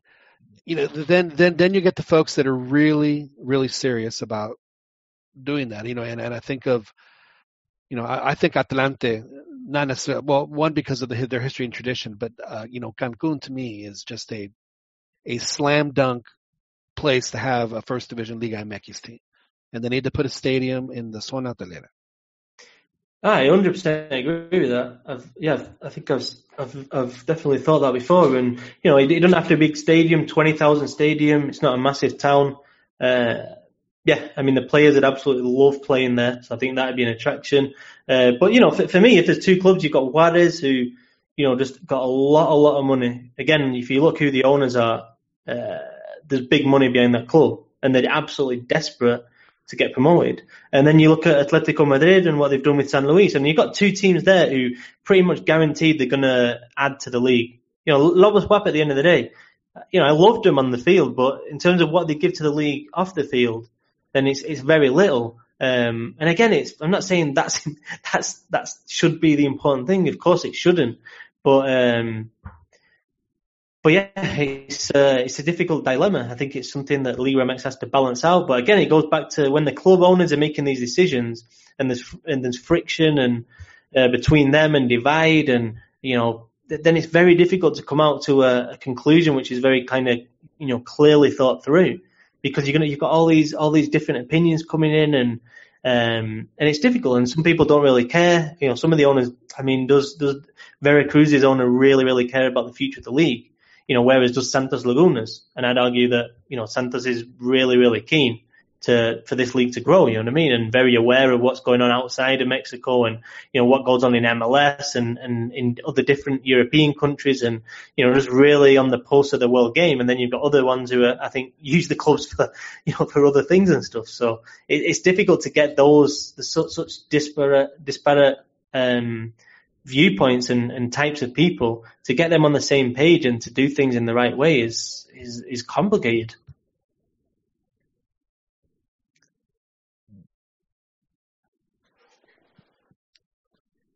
Man, there it is. I found it. I can never find it, but I found my crickets. Well, Tom, I mean, you bring up stuff that actually we do talk about a lot here on the Cantina MX podcast. So it's very interesting that in your years, in the 10 years that you've been in Mexico, that you've seen this. Now, do you think, Tom, that is 20 the limit for the if you were okay, but rephrase it. If you're the Liga MX commissioner, how big a league would you want to have, and what would you do with promotion and relegation? Yeah, it's a difficult one. It's a really difficult one because it depends on. I mean, Mexico as a country can hold many more clubs than first division clubs than 20. And the ideal thing is you have relegation and promotion, and you have at least 2 really strong leagues. Full of teams that could potentially be in the first division. I don't know how you get there though, and I don't even think the people in charge know how they get there. So yeah, I don't know. But if you keep the current system as well with the playoffs and the 2 seasons a year, then you're struggling with more than 20 teams. Because even with 20 teams, I think Tuca Ferretti was saying the other day, it's like, when are we going to play? We've already got the Copa MX, we've got the CONCACAF Champions League. When are we going to find time to play these extra 2, rounds of league matches? So yeah, it's a difficult one with that, but I don't know. I mean, you gotta get attracting the owners. You gotta, like you said with the TV thing, I think that'd be a massive boost when they come together. Well, you're the commissioner, so you have got you put the owners in line. You're the one that lays down the law. So what do you tell them? What do you tell them? Just join with MLS. merge with MLS. Just merge. Gets rid of the headache. That is another thing that we've kicked around here on the podcast is instead of playing Copa MX, why not do just a straight up one-off tournament with MLS and just play it? Play the bracket, however it falls. Home or away, whatever it is, just play it. Yeah, I mean, honestly, you can make a case for merging the leagues. Honestly, I think if you for a number of reasons. Obviously, I'm not saying this is what should happen or anything, but then obviously there's reasons against it as well. But you can imagine, right now, how many really, really good clubs would you say Mexico has? Like good clubs from clubs from like the people that throw out the trash all the way to the very top, like just up and up and down. Well-run clubs that you like, I think, good institutions, good stadiums, like do things the right way. Yeah, it's like 5. I put it at 5. I think 5 or 6. I mean, I think that some have the potential to be better, and then some have fallen off. Well, yeah, Toluca, Santos, I think they've both been doing really well. Just the way they've been managing their club and even their stadiums. I said Toluca, Santos, Pachuca, América. Yeah, those are 2 Monterrey teams, And Cruz Azul now because they have Ricardo Peláez, so I'm just a huge fan of. A huge fan of. I will say that when with Ricardo Peláez, we'll never have to use this ever again. I'm afraid I just blew myself. Well, we'll be able to retire that one. Aren't they building a stadium? Well, they're supposed to build a again in the south, just shockingly, in where the Grand Prix is, the Grand Prix track, the Michuca, is where the stadium is supposed to go. And again, that's in the south. So once again, they had an opportunity to do something in the northern part of the city, and there's just absolutely nothing there. The last player that I can think of from Mexico City that had any kind of impact on anything is Pablo Barrera, and he was from Satélite. Yeah. Oh yeah, it's. Well, Tom, before I know we've had you on for an hour, we don't want to keep you too long, but before we let you go, we do have to ask you on the head and the heart there for England, Tom. Where do you see England finishing? Are they gonna lift the trophy? No, I don't think. No, I think England are probably quarterfinals. I think this is one tournament too early for them. But I think if you look at players like even Dele Alli, I mean, 22 years old now, he's achieved so much at Tottenham. He's a bit inconsistent, but potentially this is the top player, like elite, fighting with the world's best. I think Kane's the one he's absolutely proved it. You know what I mean? I think Sterling's got a little bit. I think Rashford's still got a way to go. But if those players develop like you expect them to, and at the next World Cup they're all coming in the prime, and you've got the next generation doing what Sterling and Ali are doing right now, then I think you're going to have a really, really good team. What English player has the best chance to be signed by Real Madrid if they have a good World Cup? I think Dele Alli. Yeah. Yeah, I mean, Harry Kane's very, very committed to Tottenham. Dele Alli, probably. And yeah, I mean, I don't know. He's probably too young for him now, to be honest. But yeah, I'd say Ali. Sterling's already at City making loads of money, so obviously that's very unlikely. So yeah, I'd say him. I'd say Ali. So it's quarterfinal finish for you. So the chances are pretty high that if they make the quarterfinals, they're either going to face Brazil or they're going to face Germany, because that's who's on that side. It's going to be one or the other. So yeah, depending if they finish first or second, it's not going to matter. They're going to play either Brazil or Germany in the quarterfinal. So quarterfinal exit prediction for Tom, and of course your heart says they're going to lift the trophy. They're going to just like they do on your PlayStation. Honestly, I've never been a massive England fan, to be honest. It's really? A bit weird. Oh. Yeah, it's a bit weird. But country. So you've been able to give us a very almost like an unbiased. It's not. Which was was what we were looking for. So. But no, yes, I don't know. I think sometimes people from like cities like Manchester, Liverpool, I don't know, especially like Liverpool fans or like Man United fans. I don't know, there's certain clubs in England where the fan bases aren't, they're kind of almost anti-England, and it's like it's I mean it's something you definitely don't see in Mexico, but you definitely get that feeling in England with certain clubs. That's interesting. I did not realize that was such a prevalent. Yeah, I mean, sentiment. there was a period when Heinze used to play for Man United where the United fans would chant at him, Argentina, Argentina. They like supported Argentina against England, which is absolutely amazing, no? But I mean, it's kind of almost regionalism and stuff. It's yeah, and also, with United, you had Beckham got sent off against Argentina, and then everybody in England hated him for quite a while. Phil Neville as well got a lot of criticism with England, and then you had a player like Scholes who used to go to England and just be played out of position and stuff, and never really, I don't know, just he should have been the central hub of England's midfield for 10 years easily, and it just didn't happen. Things like that feed into it, I think. Just like my prediction that Chaton was going to be the midfield general for 10 years after the Olympics. Oh man! I mean, I tell you what. With this World Cup, if Chaton would have developed like we thought he was going to be, he'd be the captain. He'd be that holding midfielder that Osorio is absolutely desperate for. Just absolutely desperate for. He meets the height requirement. He meets the high requirement. He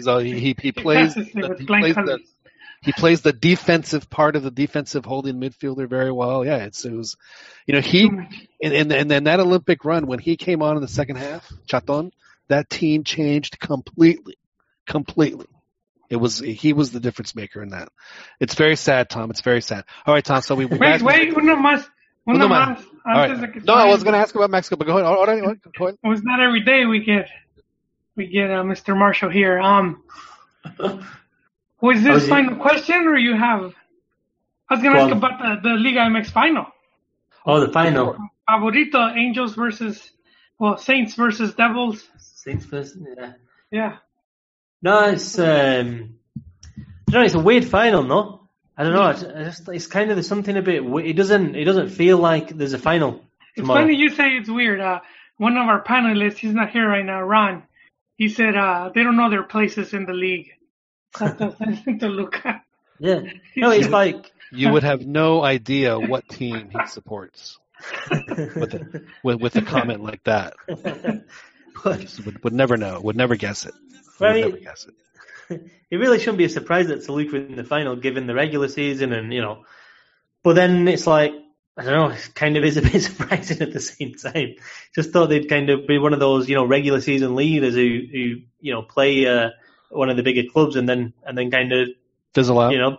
Just fizzled out and just has a bad game. And I think you have to give Santos Laguna a lot of credit for what they've done. I think they knocked out Tigres, which for me is still the best team in Mexico, and then they knocked out Club America as well. You know what they call that? They call that the Toronto two-step, because that's exactly what Toronto FC did in the Conca Champions. They knocked out Tigres and then America to make the final. Yeah, I mean, I think Santos have really got it together in the playoffs. They weren't doing very well at the end of the regular season, and they've clicked again.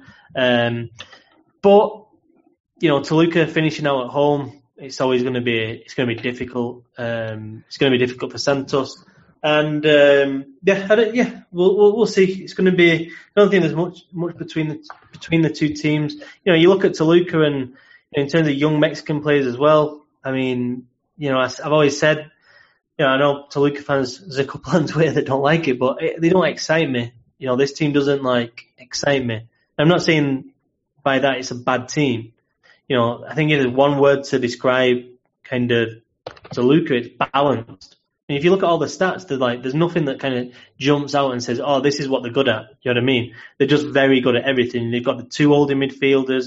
They've got Sambuesa, who's just, for me, just unbelievable at finding space. I mean, if there's space to be exploited, he'll be there.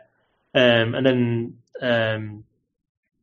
Barrientos behind the striker Uribe, and top playmaker. So they're a good team. They're a good team and very, very well balanced and good.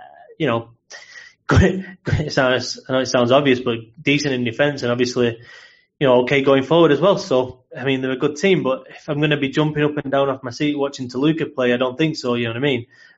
Again, going back to the issue of the Mexican players, I mean, Leo Lopez, he doesn't even belong to Pachuca. I mean, that's the only. I mean, that doesn't even belong to Toluca. Sorry. He's still a León player.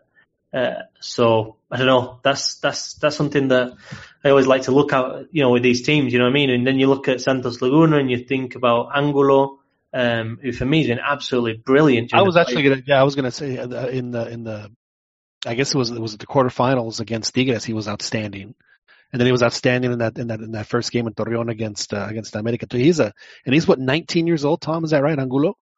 Yeah, he's an exciting player. And then, Santos is a club to really look out for in terms of the youth development, because they're generally doing good things. And I don't think they're shouting it from the rooftops. And again, I don't necessarily, think that clubs that are and Santos do boast about winning the under 20s and the 17s and reaching the finals. And obviously it's like the under 17 World Cup. It's a good indicator that you're doing things well.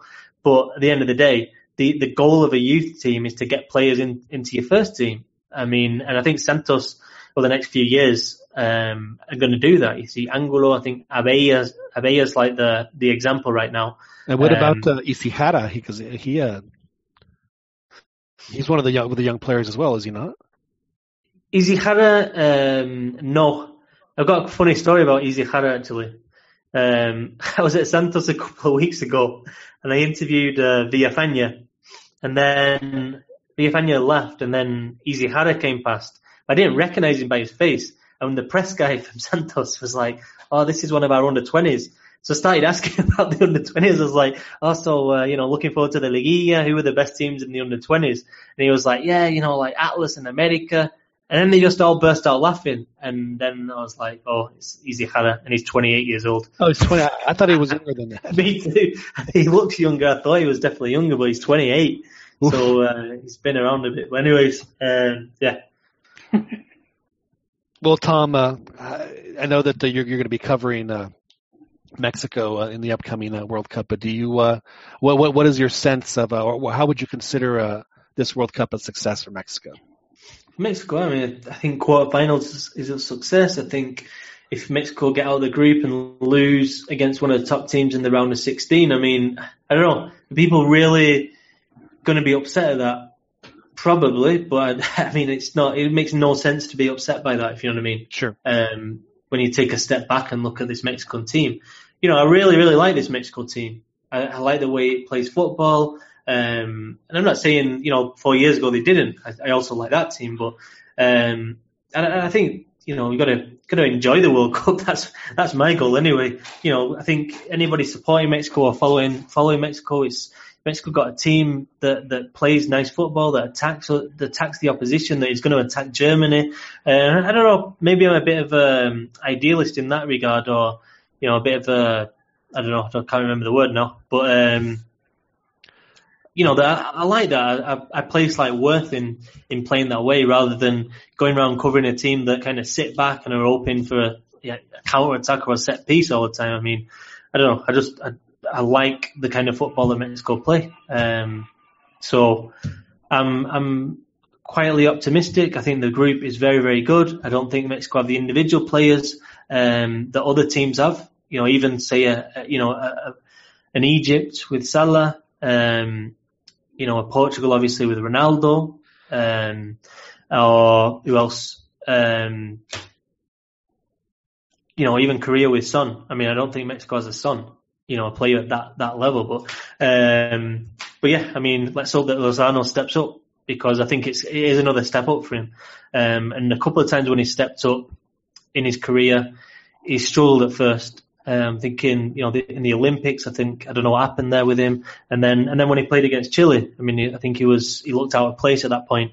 And hopefully now with that season with PSV behind him, that, you know, he takes this opportunity with both hands, because, you know, he's a player who could move to a big club. So, yeah, I think, you know, that's what Mexico need to be looking for. You know, someone like Lozano to really step up, and then the collective to do its job, because, you know, Mexico's a team very, very capable of having a good World Cup, I think. Anybody else have any questions for Tom before we cut him loose? Chiquis, Joel, going once. Not I. Thank you very much, though. Well, no. Tom, again, thank you so much for joining us. We don't want to, well, I didn't realize we took up so much of your time, but we do appreciate you coming on and chatting about England, about Liga MX, and about Mexico with us. We do appreciate it. When are you off? It's pretty much, I think I'm going to, I'm going to Denmark first. So yeah, I mean, basically it's all starting now. You know what I mean? Sure. You know, the Liga MX final this weekend. I'm going to be at Toluca. I'm not going to the first leg. And then, you know, you got the LA game, and then it's back to Guadalajara for a couple of days, and then into Mexico City, back to Guadalajara for a couple of days, then Denmark, and then it's all on. Then it's all go. And you're just going to catch that Guadalajara Copenhagen nonstop, I'm sure, right? You know. Yeah. The 3 flights a day on Aeromexico. yeah, it's going to be amazing. It's going to be an amazing flight, that one. But anyway, all right, boys. Well, thanks a lot. No, we appreciate it. Thank you so much for joining us, Tom. Have a safe travels in Russia and enjoy yourself. And we will be following your coverage from the World Cup. So thank you for joining us. No, thanks a lot for the invite. Speak soon. Bye. Hey. Cheers. Tom Marshall joining us from ESPN FC, giving us a lot of insight on England. I'm very bullish on England. I think that they have a real good chance to pull the upset in the quarterfinals. I think. I'm not saying it's going to happen, but I do think that they have a really good chance to get a result and be one of those surprise semifinalists that we occasionally see in the World Cup. But we'll talk about our predictions when the time does come. But I do notice when I was hoping that that he would come on, and he has come on. So we have to introduce Dan the only way we can after taking down Club America. Daniel Preciado joins us from Escondido. Dan, how sweet must that have been for you as a Santos fan, knowing that is it your dad or your father-in-law that is the cremoso in your family? Oh, did we lose Dan? Hopefully Dan will be back on here. Wait, can you guys not hear me? Oh, there you were, Dan. There we are. My bad. Yes, it's my dad who's the Azul Crema. We have not spoken of the match though. So you mean on purpose or yeah, just no, you just haven't we spoken? spoke the other day, and I made it a point not to bring it up because he is offering me to help me out with some DIY stuff, so I didn't want to mess that up. So I just got. So it was all business. You'll drop the bomb when the last screw has turned. Yeah. It is premature to celebrate. So I'm not one to celebrate getting to a final. I mean, it's an accomplishment. It's fun. It feels good, but it's not over yet. So can't celebrate it. But man, I don't recall being so emotional over on watching a match in a long time. I mean, I couldn't help but the four-letter words were just flowing when that first penalty, and just the overall officiating I thought was really poor. I think he kind of, I don't know if it was a conscious thing, but it seemed like the calls started going in Santos' way in the following half, unfairly also. So, yeah, I thought it was a terribly officiated game. I thought the referee had way too much of an influence way too soon, but it sure as hell made it interesting, I thought. It sucked you in, but I think the way Santos was able to respond with that goal right before the second half, I think that was like the nail. I think it completely took the momentum away. Did you Second half was actually kind of boring, I thought, mostly. Did you sweat through your shirt in those first 20 minutes? Yes. Yeah. But I knew I would. I'd never imagined, I never remotely thought that this was going to be a stress-free game. Because it never is. Even with that 6-0 that they laid, or whatever it was, they made it interesting in that return leg. So I felt that it's Liga MX, a 3-0 is not safe. Right. Well, we're glad to have you on, Dan, and we just had Tom Marshall come on. And yeah, I'm obviously on the road, but I wanted to tune in and discuss a little bit of footy.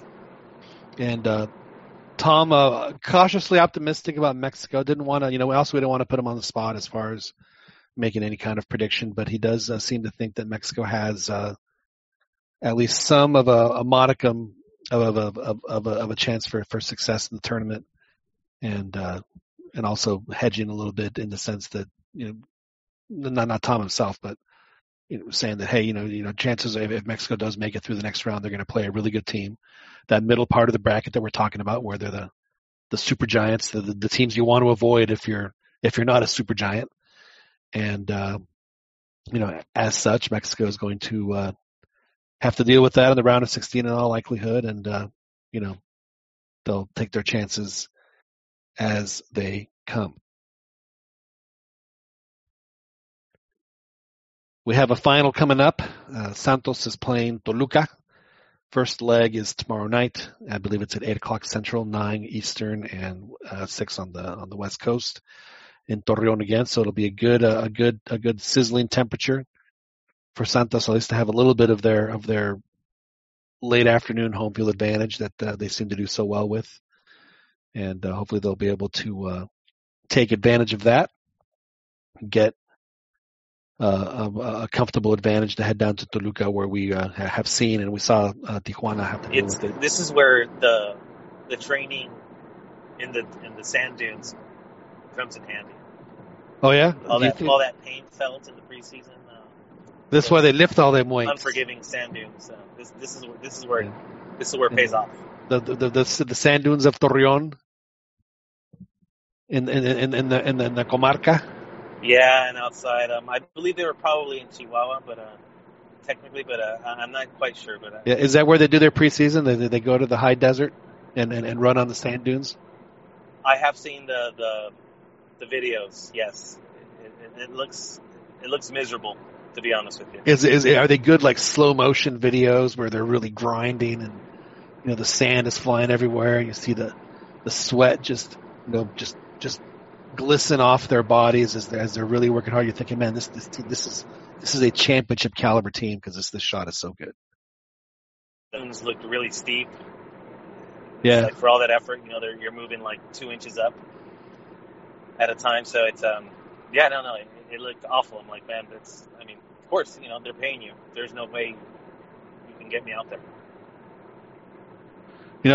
Dan, we did ask Tom earlier, who was from the Manchester area, if Belligerent Ghouls ran Manchester schools, and he said yes, they do. Wait. One more time? I said that we'd asked Tom if Belligerent Ghouls run Manchester schools, and did he catch the reference? Oh, of course he did. I didn't know. I can't assume everybody from Manchester is going to be a. Actually, that was a tip off from Joel, who really who gave me that. But the problem though is we can't play that stuff because I put my like little drops and stuff, but they got that crazy software that we've been busted a few times to catch you, yeah, videos and audio. So we would try. I'll send him an email and ask him. This is like, because I know he's very Mexico friendly. It's like, hey man, we're just promoting your brand, dude. That's right. That's right. So I'll talk to him and see what we can get done, because I think he owns the rights to his own music at this point. Oh, really? He may, yeah. Oh, well, if he owns his own rights, then okay. I think you should. Might be more forgiving, right? One would expect. The bad thing is that I screwed up the second line because it's a song I've known for 30 years, and I spaced it. I got nervous. True confession, I'm terrible with lyrics. I have probably been singing along to this too, and probably inserting incorrect lyrics for the better part of like 30 years, probably. True story, Dan. True story. And I think I've said this on the show before. Up until like maybe my early 20s, when a person got a yellow card, it's amonestado with an N. I thought for most of my young life that it was amolestado with an L. Amolestado, like it was, and it made sense. Molested. Yeah, exactly. Yeah, he was molested. He's been bothered. He was bothered. Like I wasn't translating into like a pervy vibe. Right. Yeah. Because me estás molestando. Me estás molestando. Yeah. Being bothered. Yeah. It makes sense. Yeah. So yeah, for years up until I think I saw it on a graphic on television, I was like, oh, I had no idea. So yeah, so I can certainly understand how you anybody that sings lyrics gets the words wrong. Joel, do you have a particular song that you sing the words wrong to on purpose? No, not on purpose. No. There's probably a few where I got it wrong. Yeah. Yeah. I will say this: my wife's a big Bon Jovi fan, and congratulations to Bon Jovi for making the Rock and Roll Hall of Fame. But there's a couple of songs that she likes that I kind of changed the lyrics to the song as I was singing it. It made it a little, let's just say a little blue, and she was not appreciative of my attempts at humor. I thought it was hilarious, but if those songs come on, I just look at you and she goes, "Don't you effing dare!" It's pretty funny. So yeah, there is. I was hoping that she would come on tonight. I had this elaborate thing set up. We were going to ask her questions to see, which team had a more painful exit, and if she would have guessed England, she would have done this.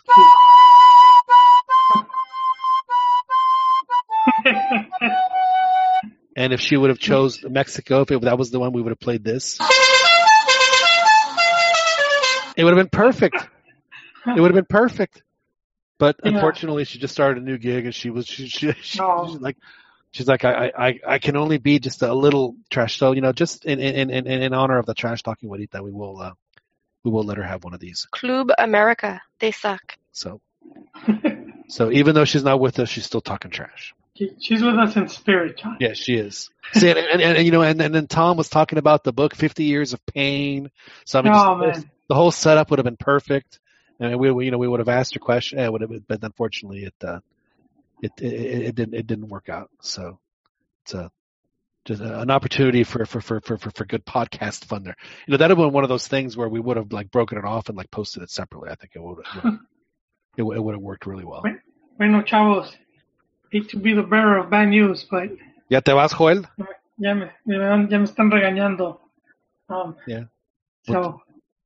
Well, you know what you could happened? do. You know what you could do to get back, Joel, is like back. one of the songs that comes on that she likes. Change the lyrics. Change the lyrics. Change the lyrics. I'll keep that in mind, John.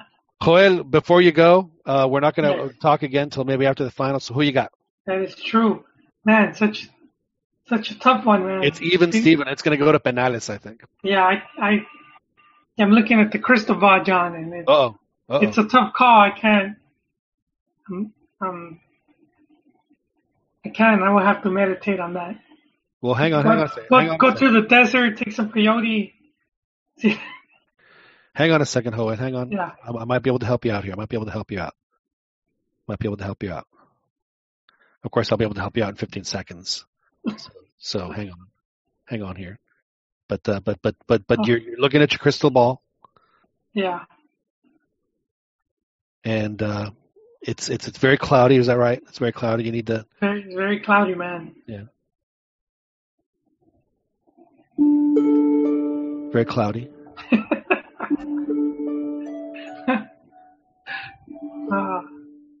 What do you see, Joel? What do you see? No, it's still the same, man.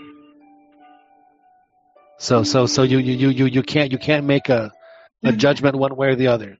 No, this will put me to sleep, John. Yeah. I'm feeling comfortable. I'm gonna probably regress too much out of it. Do we need to jolt you awake, Joel? Do we need to jolt you awake? Right?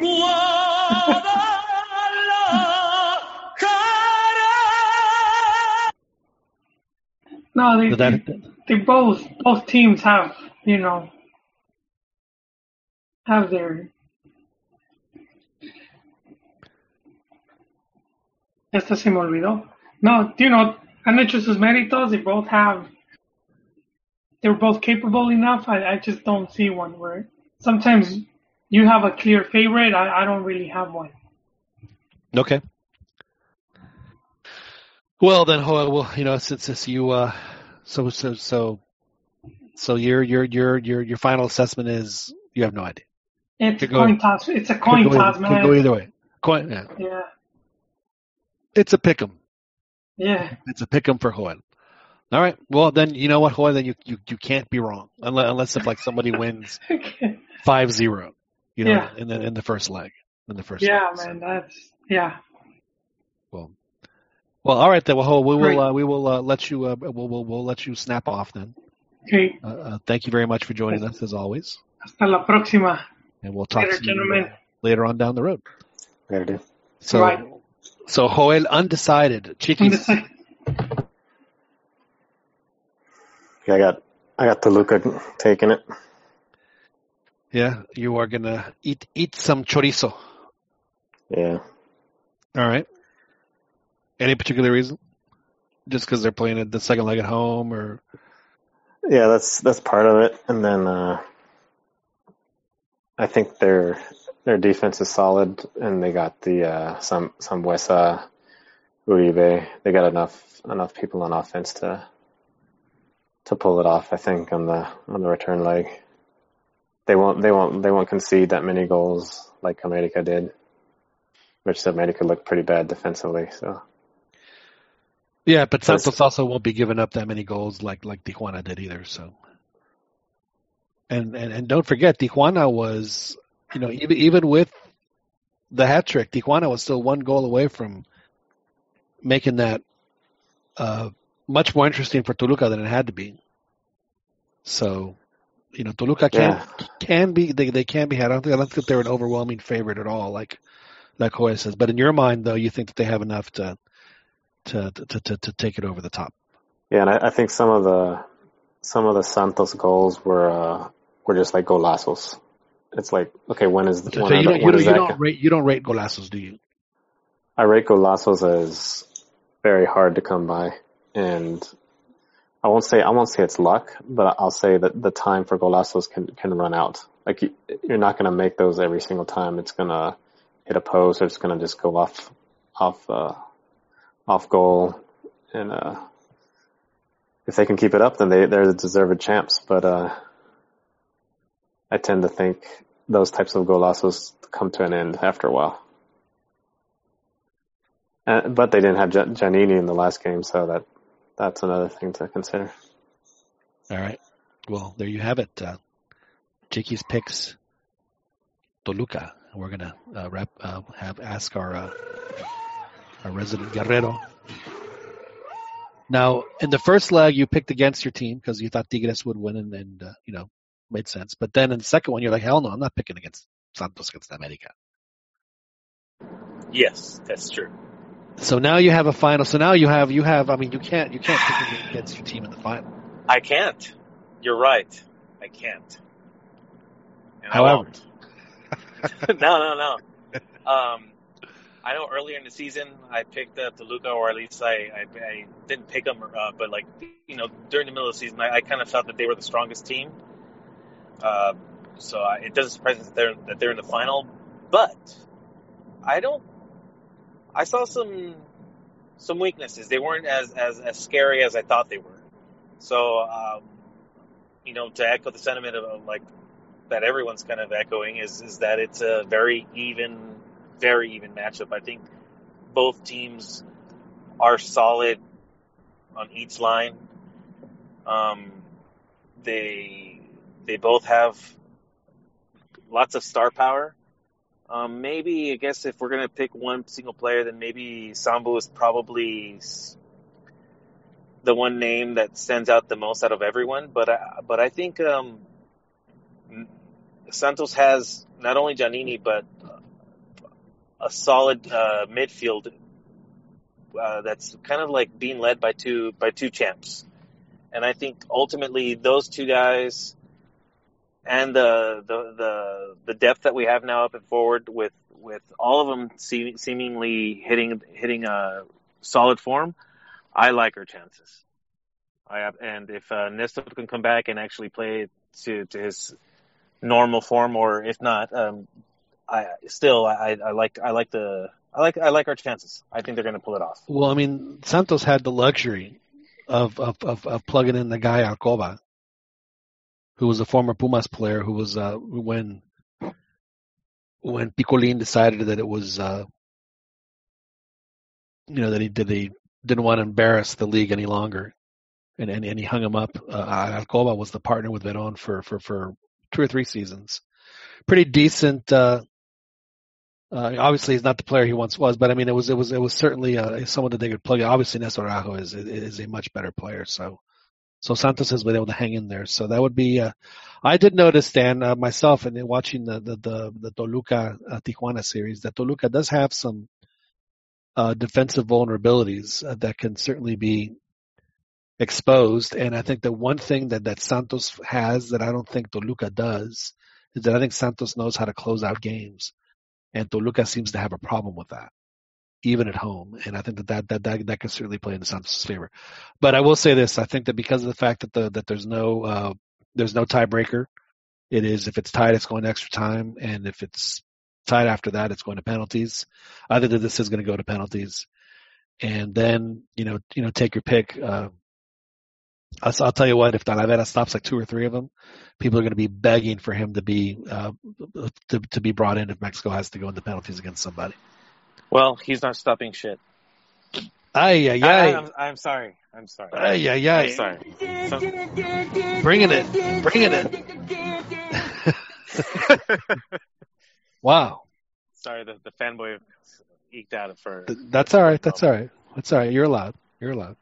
It's Yeah, man. I don't see. I've been listening, obviously watching closely the commentary by the different pundits from different networks, and yeah, I think everybody sees it as an extremely evenly match. But I think they give Toluca a little too much credit. But granted, I think they get more attention maybe because of their proximity to the capital, and they've been around longer.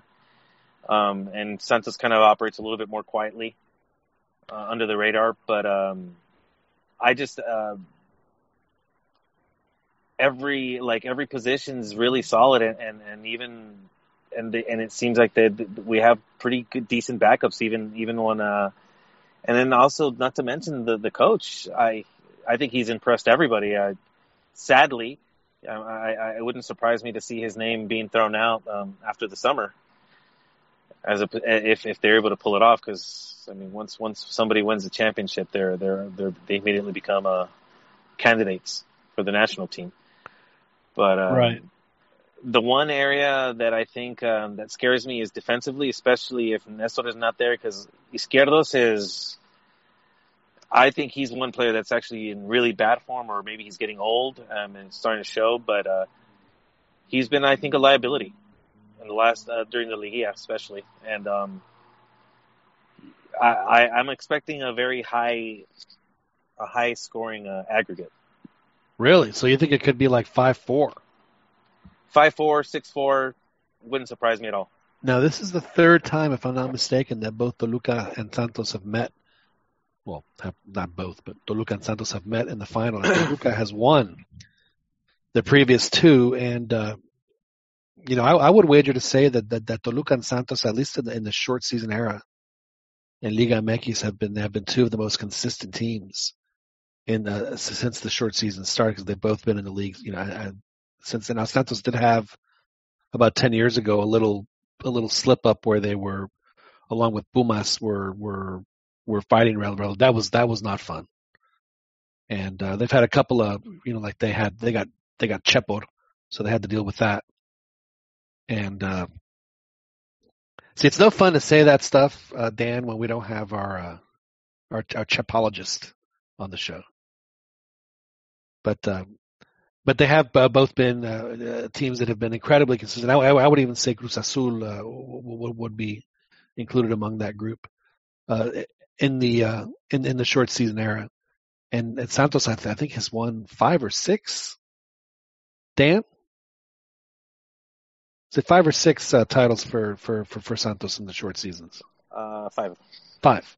And Toluca, yes. Obviously, I think they've won 7. So, the proof is definitely. Is it 7? I thought they were more like around 8 or 9. Oh, is it really that many? I thought it was just. I thought it was. But I do think it's been a while for them, though. I may be mistaken, but I think they may be getting close to 10 years, maybe, since their last one. Well, I think the last one was that Bicentenario against Santos in the Chepo era. They've had opportunity. They lost the final to Tijuana a few years ago, and then they've had chances to get to the final, but they lost to Tigres a couple of times. I mean, they've been in the Liguilla. I mean, again, and then they also lost the Conca Champions final to Cruz Azul of all teams. But again, these two teams have been incredibly consistent. I think it's going to go to penalties, and it could be like a 3-3, 4-4 aggregate, like Dan says. But I do think it's going to go to penalties, and at that point, it's as Jorge says, it's going to be a toss up. So I would like to see. Well, honestly, I think I would probably pull for Santos because I've just never really been a Toluca fan. I'm kind of like Ron in that sense. So I don't know. I love the. If I want to admit that out loud. I love the. What's the guy's name? Cardoso. Those when he was playing, that Toluca team was awesome. His goal celebration was pretty badass too. His like the step that he would make, like he's a ghost or whatever it is. It was he was fun to watch. They just obliterated teams. I mean, it wasn't even. I mean, they would go down 1-2, even 2-0, and no lead was safe with I was watching the Fox was doing the countdown, like greatest moments in the World Cup, and they did one where in the 1966 World Cup, North Korea actually they became the first Asian team to advance. They beat Italy, so they advanced to the quarterfinals. They played Portugal, and they go up 3-0 in the first 20 minutes or something like that. But Portugal had Eusebio, and they win 5-3. He scores 4 goals in the game to bring them back, and they end up winning the game 5-3. So Cardoso was kind of like Eusebio in that sense, that he was just he's like I got, don't worry about this. We're 2-0, no big deal. We're gonna score a bunch of goals. Don't even worry about it. And his goal that he scored, that counterattack where they have like the passing, one of the great goals in Liga MX history. If you folks haven't seen it, I highly recommend you YouTube. Just YouTube Jose Saturnino Cardoso. It'll probably be the first goal that comes up, and you'll know what goal we're talking about when it plays. It's like this very elaborate passing on a counterattack, and there's like 4 or 5 passes inside the 18-yard box. It's just a crazy good goal. Highly recommended. So, I guess maybe we should consider having a show Sunday night, or maybe we'll just do our regular Thursday gig next week. We'll have to discuss that this week. But we do want to wrap it up here on the Cantina MX podcast. I want to thank our special guest, Tom Marshall, who came on, talked to us about England, gave us a very unvarnished discussion about England, which I really appreciated. Expects them to make it to the quarterfinals and then have their World Cup dreams come to an end at that point in the quarterfinals, and very optimistic about Mexico's chances in the upcoming World Cup as well. Thinks that they're gonna have a good performance in the World Cup. And on his way to Toluca, so we will certainly see what he has to say about the Liga MX final in Toluca. And of course, he said he couldn't go to the royal wedding because he's going to be on a bus to Toluca, so he had to RSVP no when he got the invitation. So we do thank Tom for coming on. We thank Joel Aceves for coming on. Chiquis, thanks for coming on. Yeah, man, no problem. Oh, by the way, actually in 2010, Toluca played Santos, and they went to penalties, and Toluca won. Right. In 2008, they went against Cruz Azul, but they played Santos in semifinals. Right, and so Toluca won their last 2 championships via penalty kicks. Yeah, so that was really close. And I think, and I don't know if Dan remembers, but I'm pretty sure it was Fernando Arce who missed the clinching kick. I don't know if Dan. I tend to block those things out. I was about to ask you because I remember like every stupid freaking detail of things like that. I for whatever reason I can't compartmentalize that stuff. But anyway, Daniel Preciado, thank you very much for joining us. Pleasure's always. I'll be a little late, but I'm glad that you're able to hop on. And thank y'all for joining us. I know we had a very active chat tonight, so we do thank y'all for talking to us on the chat. And again, you can listen to this in our previous editions of the Cantina MX podcast. You can download from the Podcast Center on iTunes and catch us every week, usually on Thursdays. I know for the past couple of weeks we've done Wednesday because we wanted to make sure we could accommodate our guests. Next week, we may do a Sunday show. We'll definitely be on Thursday because we will have our final guest joining us, and it's going to be Juan Arango, who's going to join us and talk to us about Group H, which is the group that is Poland, Senegal, Colombia, and Japan. So we will be talking to Juan Arango next week, talking about Group H in the upcoming World Cup, and then we're going to have to look at our predictions that we had made right after the draw and see where we stand, and see if we want to make any amendments to our predictions, and we'll do that before the World Cup as well.